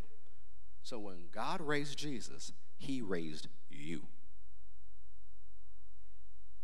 having forgiven you all trespasses, blotting out the handwriting of ordinances that was against us, which was contrary to us, and took it out of the way and nailed it to the cross. We have to stop acting like God is holding something against us. You have to stop acting like God remembers your sins. We have to stop acting like it, because the scripture says he doesn't. 1 John 1:9, if you confess your sins, he's faithful and just to forgive you of your sins and cleanse you from all unrighteousness. Forgiveness is a financial term. It means canceled. He canceled your debt. Although it seems unreligious to say it this way, you don't owe God anything. He said, but he's been so good. He's done so much for me. I owe him everything. Well, then that means salvation wasn't a gift. And the Bible says we're saved by grace through faith. It is the gift of God. What do you do with the gift? You just receive it. You just take it. If you have to do something after that, it's no longer a gift. It may be a reward or a wage. It's not a gift. When you receive the gift of salvation, everything that you may have owed God is canceled. You have to remember what John the Baptist said when he looked at Jesus. Behold the Lamb of God who takes away the sins of the world. Notice he didn't say the sins of the church people. Everybody. You see, the thing is, when Jesus came as the Lamb of God and died, was raised from the dead, he paid the price for all sin. So you can't say, well, you go to hell for lying. You actually don't. You go to hell for sleeping around. You actually don't. You go to hell for doing drugs. You actually don't. That's not what sends people to hell. Why? Jesus paid for all that. The only thing that sends people to hell is rejecting Jesus. Because what are they doing? They're rejecting the gift of everything being paid for. And so, who are we to keep people from coming to God? We tell everybody, come on. Well, I'm not living right yet. Yeah, we all know it. Just come on. So I'm going to clean myself up first. If you could clean yourself up first, you wouldn't need a Savior. There's only one perfect person. His name is Jesus. Let us bring you to him. And as we bring you to him, we'll let you know we ain't perfect either. So don't trip when we do something stupid. But we're all going after Jesus. There's only one perfect person. His name is Jesus. So stop canceling people because they do something stupid. Because see, the problem with cancel culture is there's no room for redemption. I'll say it again. The problem with cancel culture is there's no room for redemption. And what if people canceled you like you're so busily canceling others on social media? If you sow cancellation, you'll reap cancellation. Some of y'all have haters not because you're doing something that's causing them to hate. It's because you sowed hater, rate, and cancellation yourself. And if you don't want those things in your life, sow a different seed.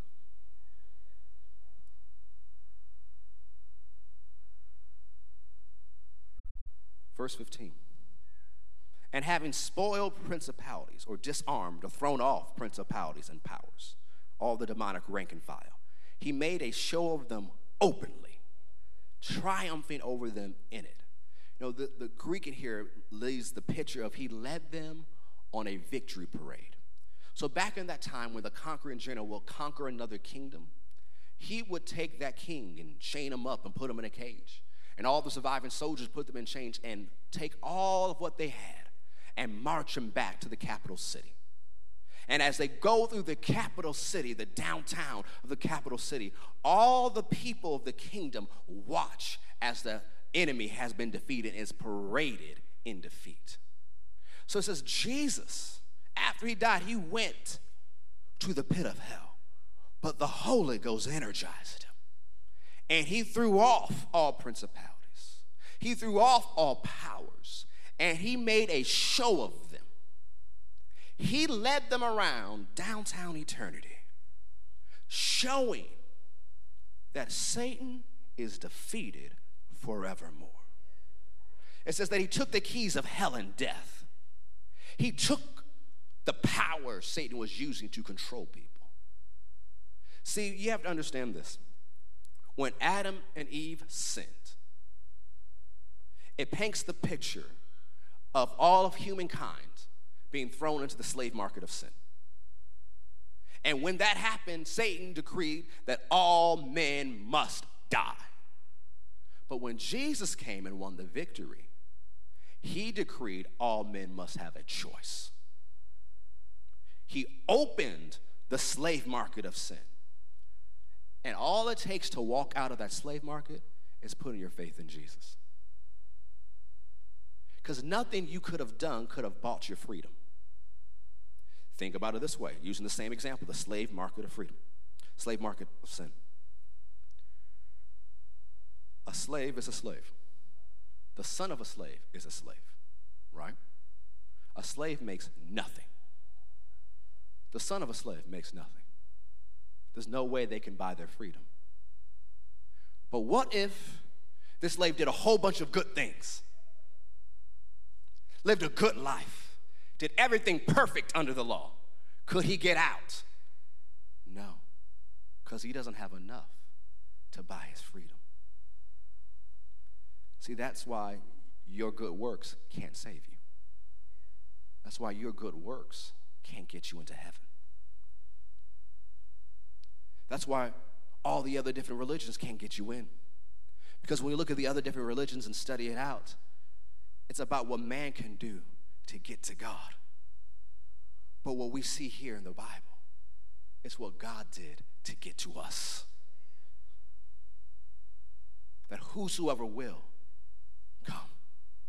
I've opened the door, so come on. All you have to do, choose is to put your faith in me. And everything Satan tried to do has to fall off. It says this, 1 John, this is the purpose why the Son of God was revealed or manifested, that he might destroy the works of the devil. That word destroy means to loosen. He came to loosen all the works of the devil. If it's loose, you can just shake it off. So that means at any time, anywhere, anybody can be born again and shake off the devil because of what Jesus has done. Yes, he's an enemy. Yes, he's a threat, but he's nowhere much of a threat as he was before Jesus took him down. So when you face the devil, you're not facing a champion. You're facing a defeated foe. So you have to stop. See, so many Christians put their faith and they have a big bad devil and an itty bitty little God. Because they want to talk all day long about what the devil's been doing. Girl, I've been running from the devil all day. You have no business running from the devil.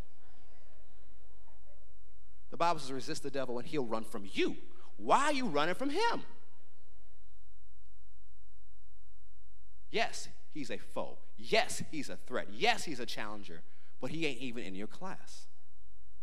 See, when you're born again, you were reborn and put in another class. Because it tells you in 1 Peter that we're born again from the seed of the incorruptible word of God. Right? Who is the word of God? Jesus. You were born again from the same material of who Jesus is. Satan is not even in your class. See, Jesus gave you such a victory. If Satan gets higher than your foot, he's too high. You're supposed to keep him under your feet. That's what you're here to do. Jesus won this absolute total victory so that you can live in victory every single day. Go to Romans chapter 6, verse 4.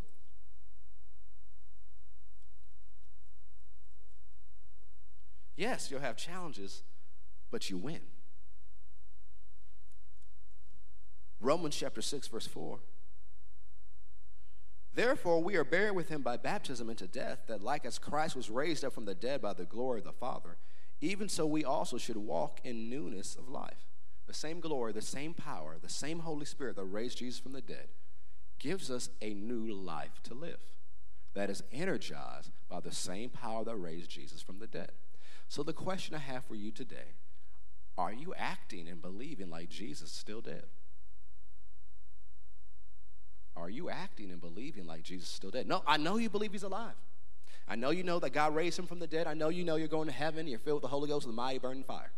I got that. But when it comes to your everyday life, how much do you expect God to show up?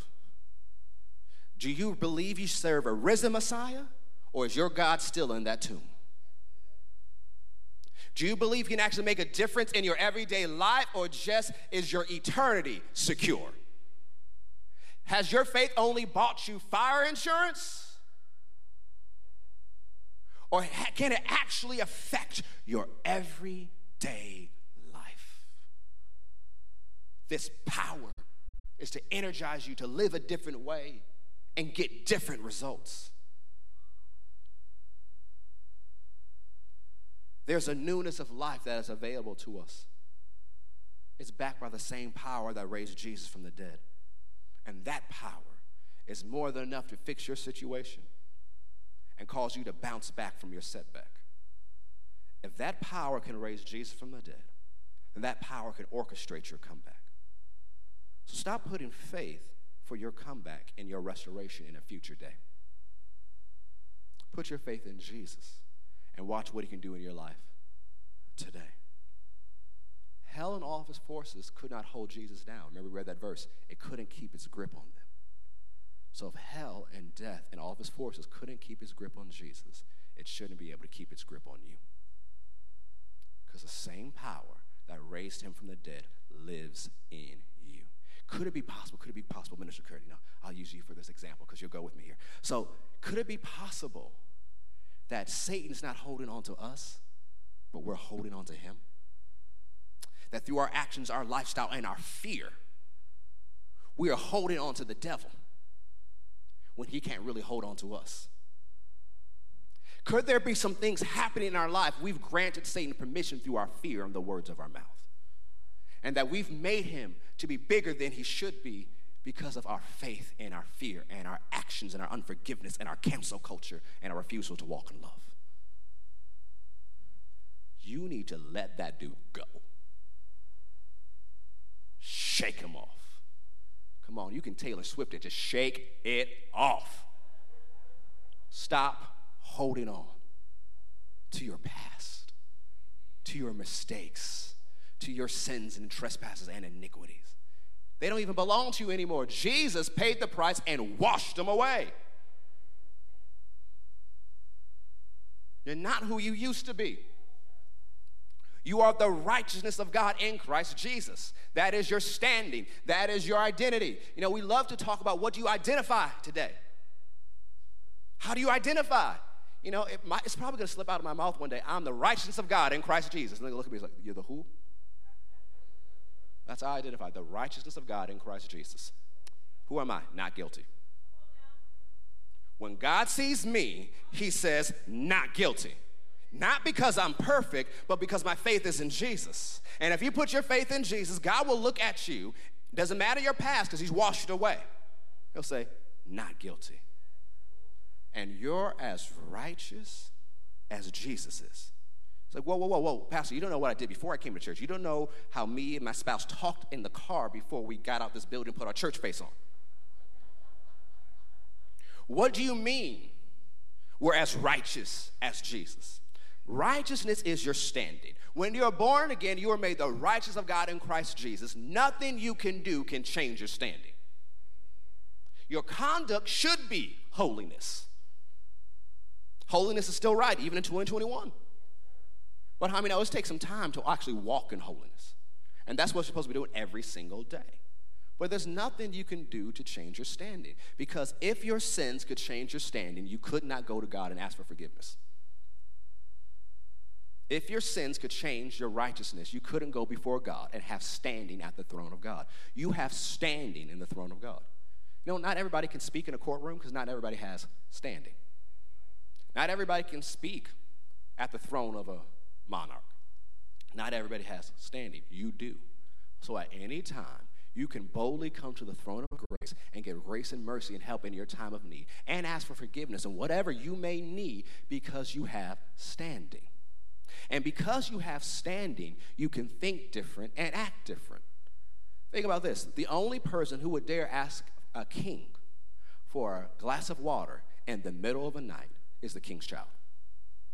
No one would ever dare to wake up the king in the middle of the night and ask him for water, except their child. You're the child of God. We start acting like it. You know, children, especially when they're young enough, they have a certain boldness when they come ask for their parents for stuff. Because they really expect, if I ask mom and dad for it, I'm going to get it. And if you tell them you're going to get it, then they believe you. Now, they will remember. If you say tomorrow, as soon as you open your eyes, they'll be standing there. I summon you to fulfill your oath to me. But they have this faith. They have this confidence.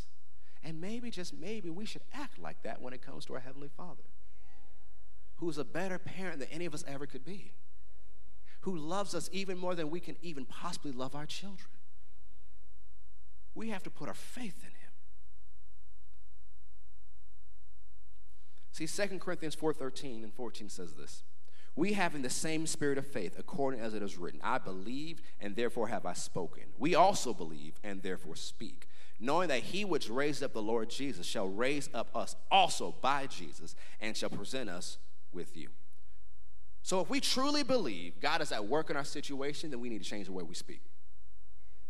If we truly believe that God is going to do something in life, we got to change the way we talk. There's some words that might just need to drop out of our vocabulary. If you really believe God is working in your situation, you need to change your words. You need to watch that mouth. And for some of you, your Twitter fingers. James 2:17, the Amplified Classic says, so also faith, if it does not have works, deeds, and actions of obedience to back it up, by itself it is destitute of power, it is inoperative, and it's dead. So if we truly believe the power of God is at work in our situation, then we need to change the way we act. We have to act like the word is true. Faith prepares for what it expects. Faith prepares for what it expects. Put it in the chat and say it with me. Say, faith prepares for what it expects. So if I really expect God to show up or do this miracle or fix this situation or bring restoration in my life, I need to prepare for it. And I shouldn't be shocked when it shows up. Why? Because I've been preparing for it because my faith is in Him. So if I'm in faith, that means I'm going to do all the natural things it requires.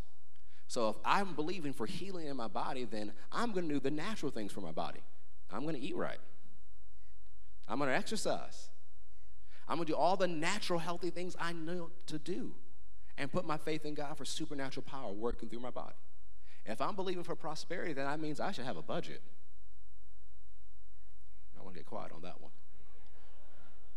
I should manage what comes in my hands.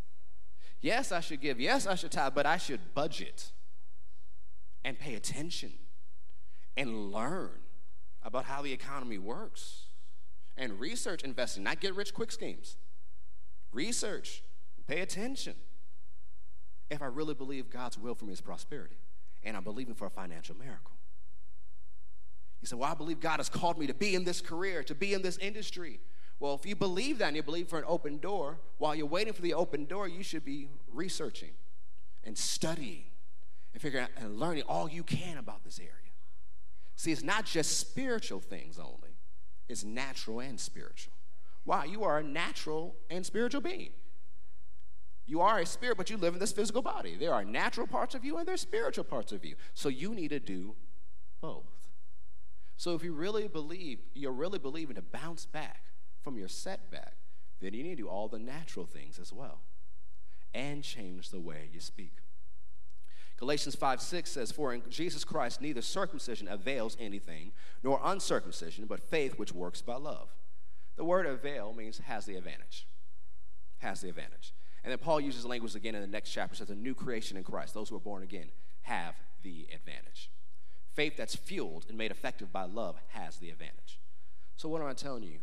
If you're a believer in Christ Jesus, you have the advantage. You have the advantage.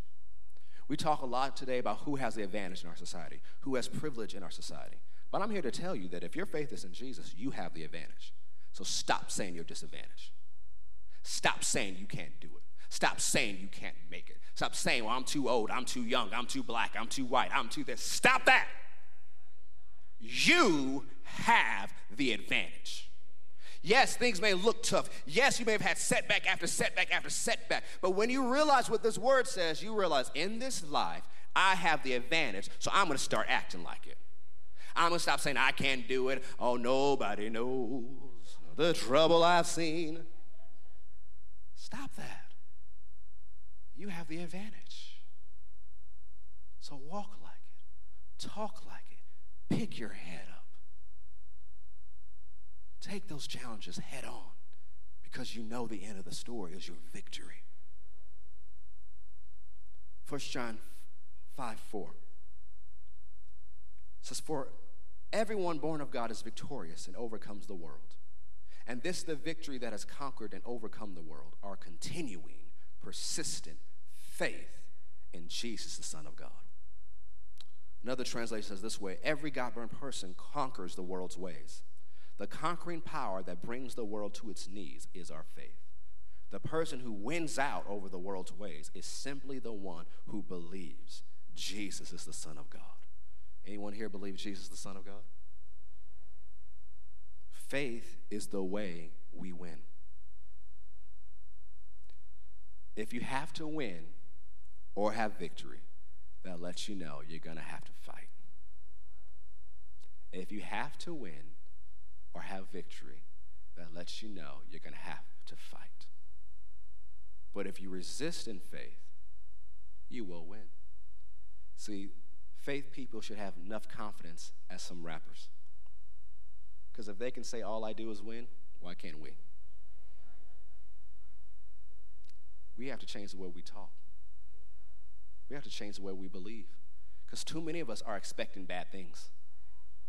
It's like, bad things come in 3, 1, 2, all right, third one, knock me out. Come on, I know you're coming. You're hiding somewhere. Or you're just expecting setbacks.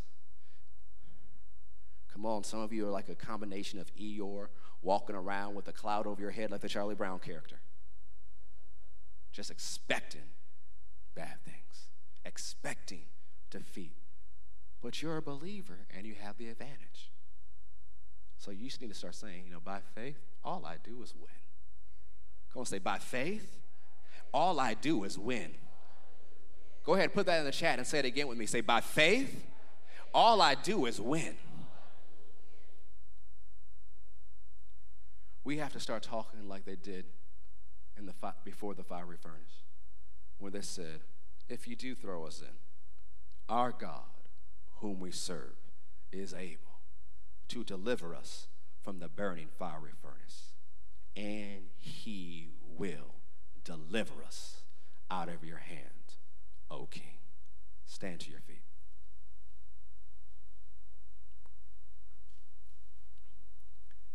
Stand to your feet. It's your comeback season. It's time for you to bounce back from the setbacks of life. So say it with me. Say, my faith is in Jesus, the resurrection and the Lord of my life. This is my comeback season. The same power that raised Jesus from the dead is working in my life and causing me to bounce back from my setback. Now, if you believe that, act like it. Lift your hands and give God glory. If you believe that his power is working in your life, causing you to bounce back from every setback, go ahead and lift your hands and give him glory. Go ahead and tell him thank you. Go ahead and tell him you believe it. Father, we thank you. We believe it. We believe this is our comeback season. That the same power that raised Jesus from the dead is making us alive and is orchestrating our comeback. We're bouncing back from every setback. Doesn't matter how bad that setback was or how far it set us back. We believe we're returning quickly to the place you called us to be. Oh, glory to God. Our faith is in you. Our faith is in you. Our faith is in you. Hallelujah. Hallelujah. Hallelujah. Oh, glory to God. People are being healed right now. Hallelujah. People are being healed in this room. They're being healed online right now. Hallelujah. Glory to God. Someone's knee is being healed right now. You begin to move your knee, you'll see the power of God is working in your knee. You can just go ahead and move it around or stretch or jump, and you'll see something different happen in your knee. Someone's had some pain in their shoulder, in their neck, in their back. You begin to move that area, you see you're being healed in the name of Jesus.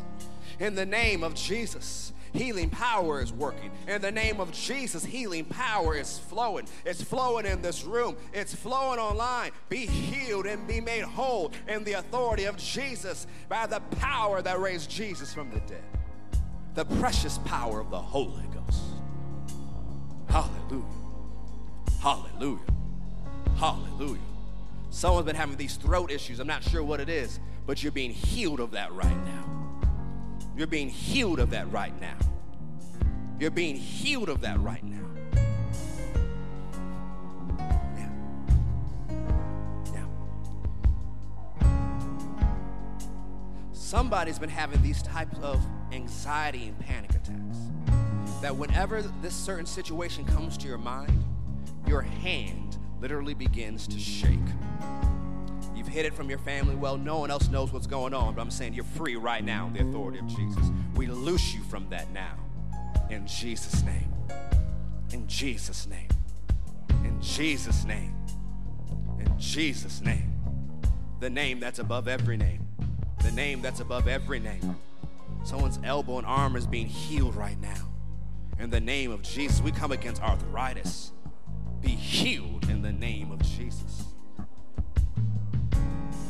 Now, I don't have to call out what you're going through. You just by faith take whatever you need right now. Whether it's healing, whether it's strength, whether it's wisdom, whether it's provision, whether it's help, whether it's him fixing a situation, restoration, whatever it is, just take it by faith. It says we believe and receive. That means by faith we take it. So go ahead and take it and receive whatever you need from God. The presence of God is here. The presence of God is in your home. Wherever you're watching, the presence of God is moving. Go ahead and take it by faith. Whatever you need, be made well and be made whole.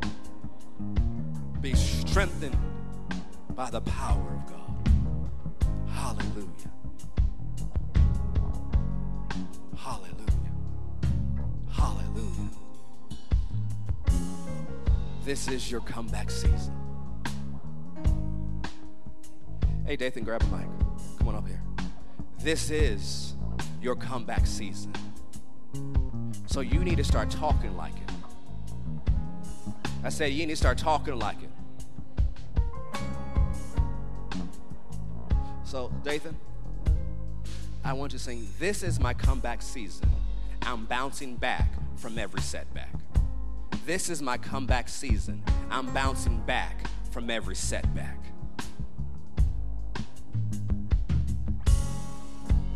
This is my comeback season. I'm bouncing back from every setback. This is comeback season. I'm bouncing back from every setback. Oh, this is my comeback season. I'm bouncing back from every setback. Hey, this is my comeback season. Yeah. Now I want you to sing it with him. He's going to sing it again. And I want you to sing along with him. This is my comeback season. I'm bouncing back from every setback. I want us to sing it so that when you leave here, this is what's popping in your mind. When you wake up tomorrow, it pops up in your head. When you go through the week, it's going through your head. This is my comeback season. I'm bouncing back from every setback. Go ahead, man. Say, this is my comeback season. I'm bouncing back from every setback. Yeah, say this is my comeback season. I'm bouncing back from every setback. Everybody say this is my comeback season. I'm bouncing back from every setback. Say it again. This is my comeback season. I'm bouncing back from every setback. I'm bouncing back, say, I'm bouncing back from every setback. Yes, I am. I'm bouncing back, say, I'm bouncing back from every setback. Yeah, I'm bouncing back from every setback. You can't keep me down. I'm bouncing back from every setback. Oh, this is my comeback season. I'm bouncing back from every setback. Say, this is my comeback season. I'm bouncing back from every setback. Tell the enemy, say, I'm bouncing back from every setback. You can't keep me down. I'm bouncing back from every setback. Doctor gave you a report, you say, I'm bouncing back from every setback. You lost your job, but just remember that I'm bouncing back from every setback. It doesn't always look well, but just say I'm bouncing back from every setback. You can't keep me down. I'm bouncing back from every setback. You can't keep me down. I'm bouncing back from every setback. Nothing can keep me down. I'm bouncing back from every setback.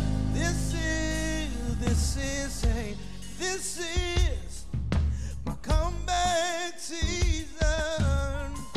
I'm bouncing back from every setback.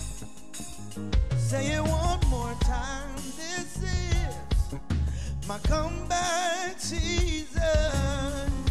I'm bouncing back from every setback.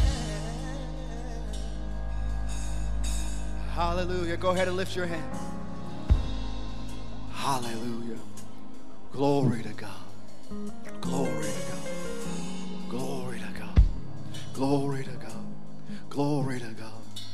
Glory to God. Glory to God. Glory to God. Glory to God. Glory to God. Glory to God. Hallelujah. Hallelujah. Oh, glory to God. Oh, glory to God. Glory to God. Glory to God.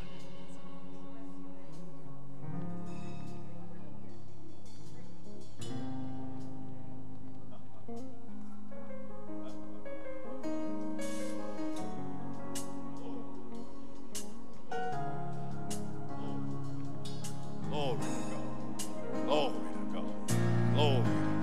Glory to God. Glory to God. Glory to God. Glory to God. Glory to God. Glory to God. Glory to God. Hallelujah. Hallelujah. Glory to God. Yes, Father. Thank you, Lord Jesus. Thank you, Lord Jesus. Thank you, Lord Jesus. Thank you, Lord Jesus. Glory to your holy name. Glory to your name.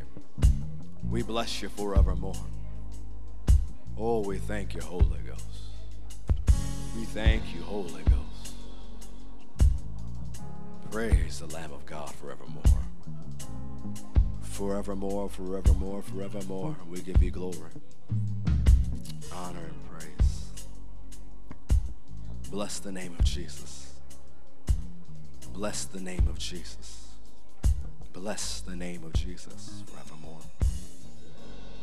Glory to God. Thank you, Lord Jesus. Thank you, Lord Jesus. We thank you for what you're doing in hearts right now and in lives, in this room, watching online. We thank you. We thank you. We say thank you. Hallelujah. Thank you, Lord Jesus. Thank you, Lord Jesus. Hallelujah. Someone's been having respiratory issues and you're being healed of that right now. Asthma-like issues are being healed right now. Thank you, Lord Jesus. Minister healing to their blood right now. Hallelujah. Regulate what needs to be regulated. Cleanse what needs to be cleansed. Hallelujah. We break the hold of the enemy under the authority of Jesus. Every addiction, every bondage, we break right now in the authority of Jesus by the anointing of Jesus.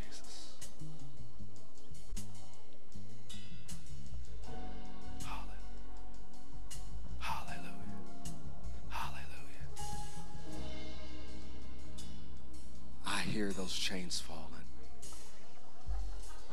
I hear the chains falling. I hear the chains falling. I hear the chains falling.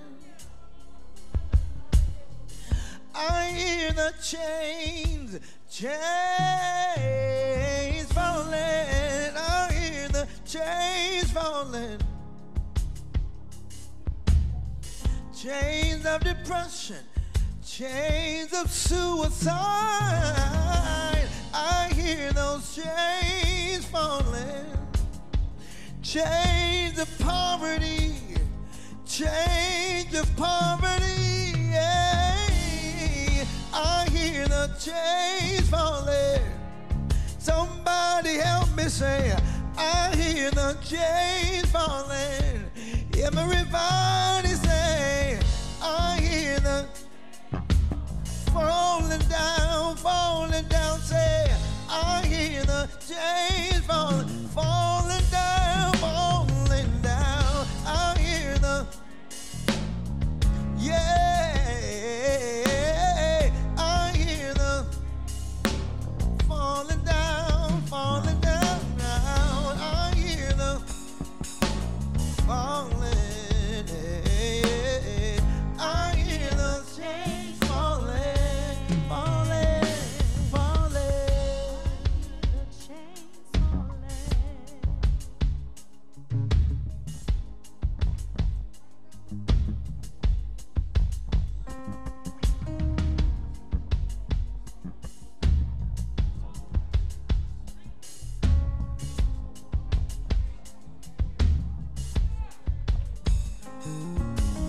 So roll away the stone and come out. So roll away the stone and come out. So roll away the stone and come out. So roll away the stone and come out. So roll away the stone and come out. So roll away the stone and come out. So roll away the stone and come out. So roll away the stone and come out. So roll away the stone and come out. So roll away the stone and come out. So roll away the stone and come out. So roll away the stone and come out. Roll away the stone and come out. Roll away the stone and come out. Roll away, roll away the stone and come out. Roll away what's ever been holding you back. Roll it away.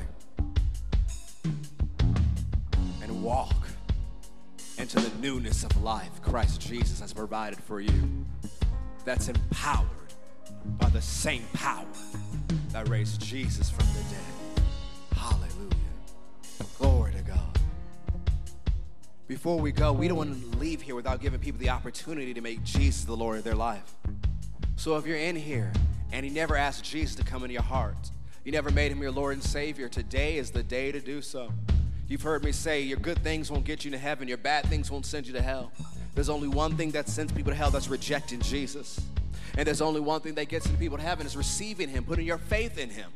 And if you never made that decision to ask Jesus to come in your heart, you never made him your Lord and Savior, but you want to today, lift your hand high where I can see. We'll pray with and for you right now. As I want to be saved, I want to ask Jesus to come into my heart. I see those anyone else lifted high where I can see. We'll pray with and for you today. You can put your hands down. Or you might say, well, I'm not sure that I'm saved. Can I know for sure in this life? The Bible says in 1 John 5, these things are written that you may know and be sure that you have eternal life. If you don't know for sure that you're saved, but you want to know for sure today, lift your hand high where I can see it. We'll pray with and for you, you know for sure today. Or last but not least, said, I'm saved, Pastor, but I haven't been living like it. Stuff happened and I walked away from God. Will he take me back? Yes, he will, 1,000 times, yes. As you heard me say, 1 John 1:9 says, if you confess your sins, he's faithful and just to forgive you your sins and cleanse you from all righteousness. So if you want to come back to God, all you have to do is ask him to forgive you and say, what I'm doing is wrong. I ask you to forgive me. I'm coming back. If you do that, he'll take you back. I would love to pray for you. If that's you, just lift your hand. I want to pray for you today. You say, I need to come back to God today. Lift your hand where I can see it. I see that hand. Go ahead, lift your hand. So that's me. I need to come back to God. Praise God. You can put your hands down. Now, if you're watching online or in person, you said, I need to be saved. I need to be sure that I'm saved. When we pray in just a few moments, I need to repeat this prayer after me. Mean it from the bottom of your heart. You'll be saved. You know for sure that you're saved before we leave this place. But if you're saying, well, I need to come back to God, while we pray, just ask God to forgive you. Tell him whatever you've been doing. It's not a newsflash to him. But say, Father, it's wrong. I ask that you forgive me. And guess what? He'll forgive you. He'll clean you up and treat you like it never happened. So when we pray, ask God to forgive you, and he will. Amen. So congregation, can you help me lead people in this room and online to Jesus? So let's pray. Say, dear Heavenly Father, I believe that Jesus is your son. I believe that he died for me, but on the third day, you raised him from the dead. Dear Lord Jesus, come into my heart. Save me now. Forgive me of my sins. Fill me with your spirit and help me to live this Christian life. See, that's it. If you prayed that prayer, you're born again. You're saved. Heaven's your home. You can be sure that your heaven's your home. You can be sure that the same power that raised Jesus from the dead is inside of you right now. Come on, congregation, let's cheer for them. Come on, let's celebrate them. Those in this room and those who are online, come on, let's cheer for them. Go ahead, roll away the stone and come out. Roll away the stone and come out. Roll away the stone and come out. Roll away the stone and come out. Roll away the stone and come out. Roll away the stone and come out.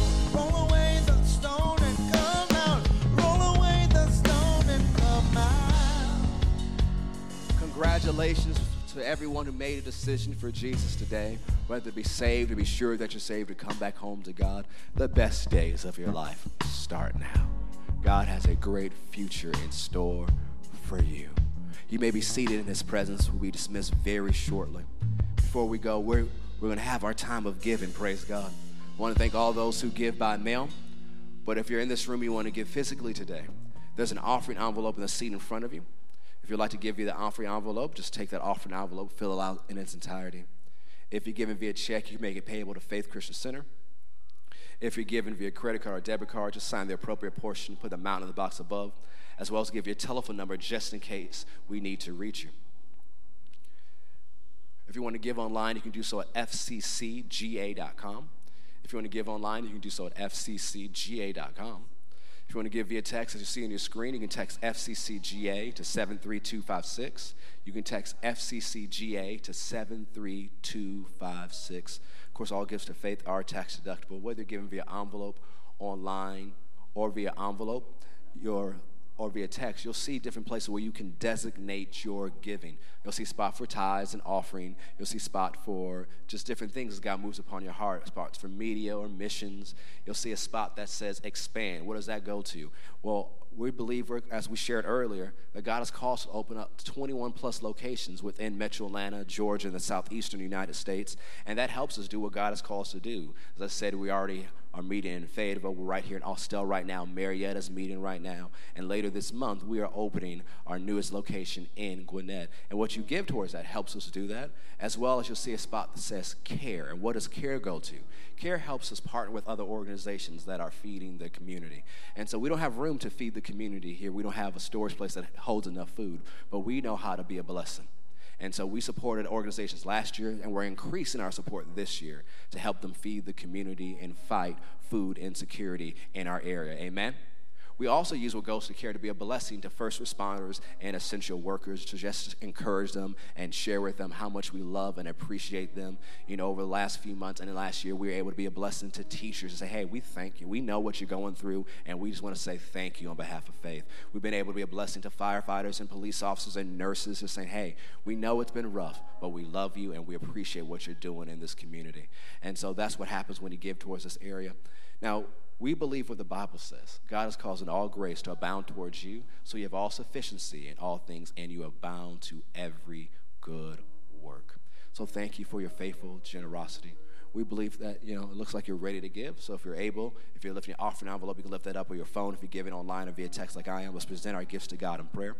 Father, we thank you for this opportunity to give. We present our tithe, the offering, our seed to you. We ask that you use it mightily. We present it to you as a matter of love, a matter of worship, a matter of adoration, a matter of obedience. And as we give to you, we give biblically, we give generously, we give liberally, believing for our biblical return. Satan, take your hands off what belongs to us. Angels, go forward, bring a harvest unto us, for we need for our sake and the sake of the gospel.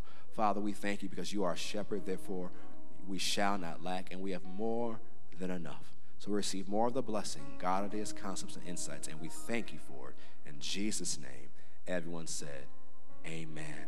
Say, I have more than enough, because my God teaches me how to profit and pours out his favor upon my life. Well, thank you for your faithful generosity. In just a few moments when we dismiss, for those of you who are giving physically, Minister Kurt will give you those instructions. One more announcement that I'm going to announce, that later this month on April 25th, we're beginning our phased reopening of Kids World. Amen? And so our Kids World team has done awesome online ministering to kids. They had a special Zoom party today. They had a special meeting yesterday, and they're doing awesome. And so starting later this month, we're beginning our phased reopening. And we're calling it phased reopening because it takes time for people coming back, and as well as more volunteers. And so if you have any questions about the phased reopening, you can reach out to Minister Londa, our wonderful Kids World minister here, and she'll be able to share everything that we're doing and all the steps we're going through to make sure that our kids can receive the word of God in the best environment and the safest environment possible. Amen? So that'll be on April 25th as we begin to reopen Kids World. Well, before we go, lift your hands towards heaven. I bless you in the name of Jesus. I plead the blood of Jesus over you. No weapon formed against you shall prosper, and every tongue that rises up against you, you shall condemn in judgment, for that is your heritage, and you're the righteous of God in Christ Jesus. May the blessing increase in your life. We command every house be paid off, every car paid off, every student loan, medical bill, credit card paid off. We release jobs, better jobs, promotion, inheritance, checks in the mail, God ideas, concepts, and insights. May the favor of God surround you as a shield. Before people encounter you, they'll encounter the favor of God. May for those who need transportation and residences, may it come your way. May the favor of God go before you and prosper your way. May you have favor in the courtroom, favor in the boardroom, favor on the sales floor. May you have favor with God, man, and government. And may the favor that goes before you build you a platform that when you speak to the lost and backslidden, they want to know what you have to say, and you're able to win them to the Lord Jesus Christ and bring them home to faith. In Jesus' name, amen. I love you so much. I look forward to seeing you later this week on Faith in the Morning and next Sunday as we start a new series called Join the Resistance. Minister Kurt. Praise God. Let's thank God for the word that was sown in us today. Praise God. Hallelujah. Hallelujah. All right, real quick before we are dismissed, I'm just going to go through a few side announcements here. Remember, the You Matter membership class is online, and if you're interested in becoming a member, you can get connected to Faith by taking our membership class, and you will experience Pastor Carrick sharing the vision of faith, and you can just go to fccga.com to take the class. And also, baby dedications are now being conducted through Zoom, and for additional information on that, just register at fccga.com as well.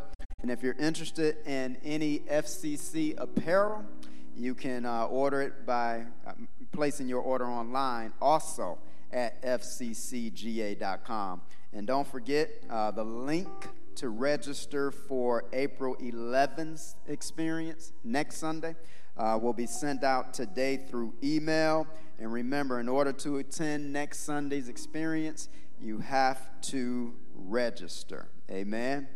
All right, I encourage everybody throughout the day, just let the word that was sown into your heart be alive, okay? Don't just leave here and just forget about everything that the Lord did. He wants us to walk in a consciousness and in faith concerning what we heard today. Amen? All right. So what we're going to do is we're going to dismiss systematically and by section. And again, I just want to remind everybody, if you responded to the altar call in any way here, if you're here physically and you responded to the altar call, please fill out one of the cards in the seat in front of you and be sure to drop it in one of these offering receptacles. We just want to make sure that we pray with you concerning what you responded to. Amen. All right, so we're going to start on this side to my far left and in the back. You guys can stand and be dismissed. And if you have an offering envelope that you want to give, you can drop it in any of the buckets down front as you're dismissed. So you guys are dismissed to the far left and in the back. And thank you all once again, as always, for your patience as we dismiss this way. We just want to make sure that we still, dismiss in a socially distanced way. Amen.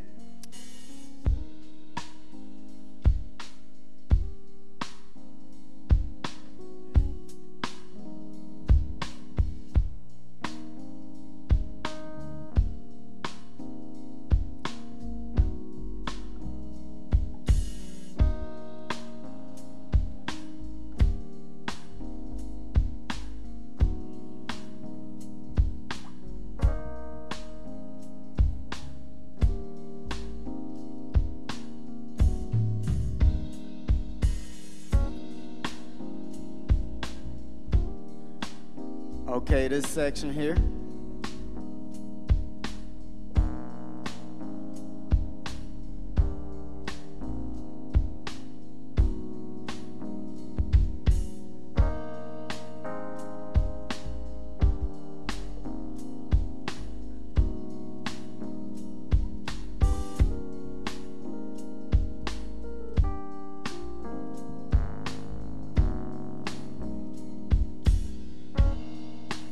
This section.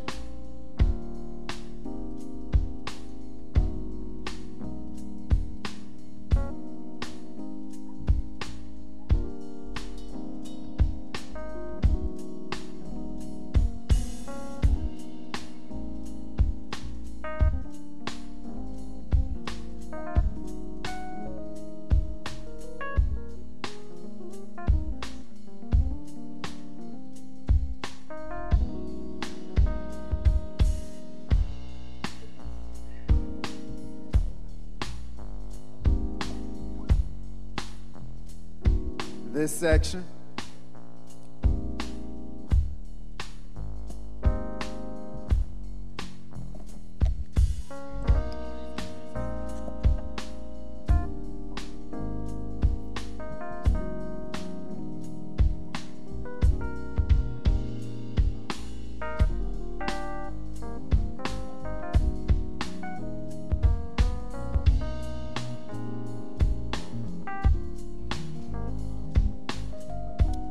This section.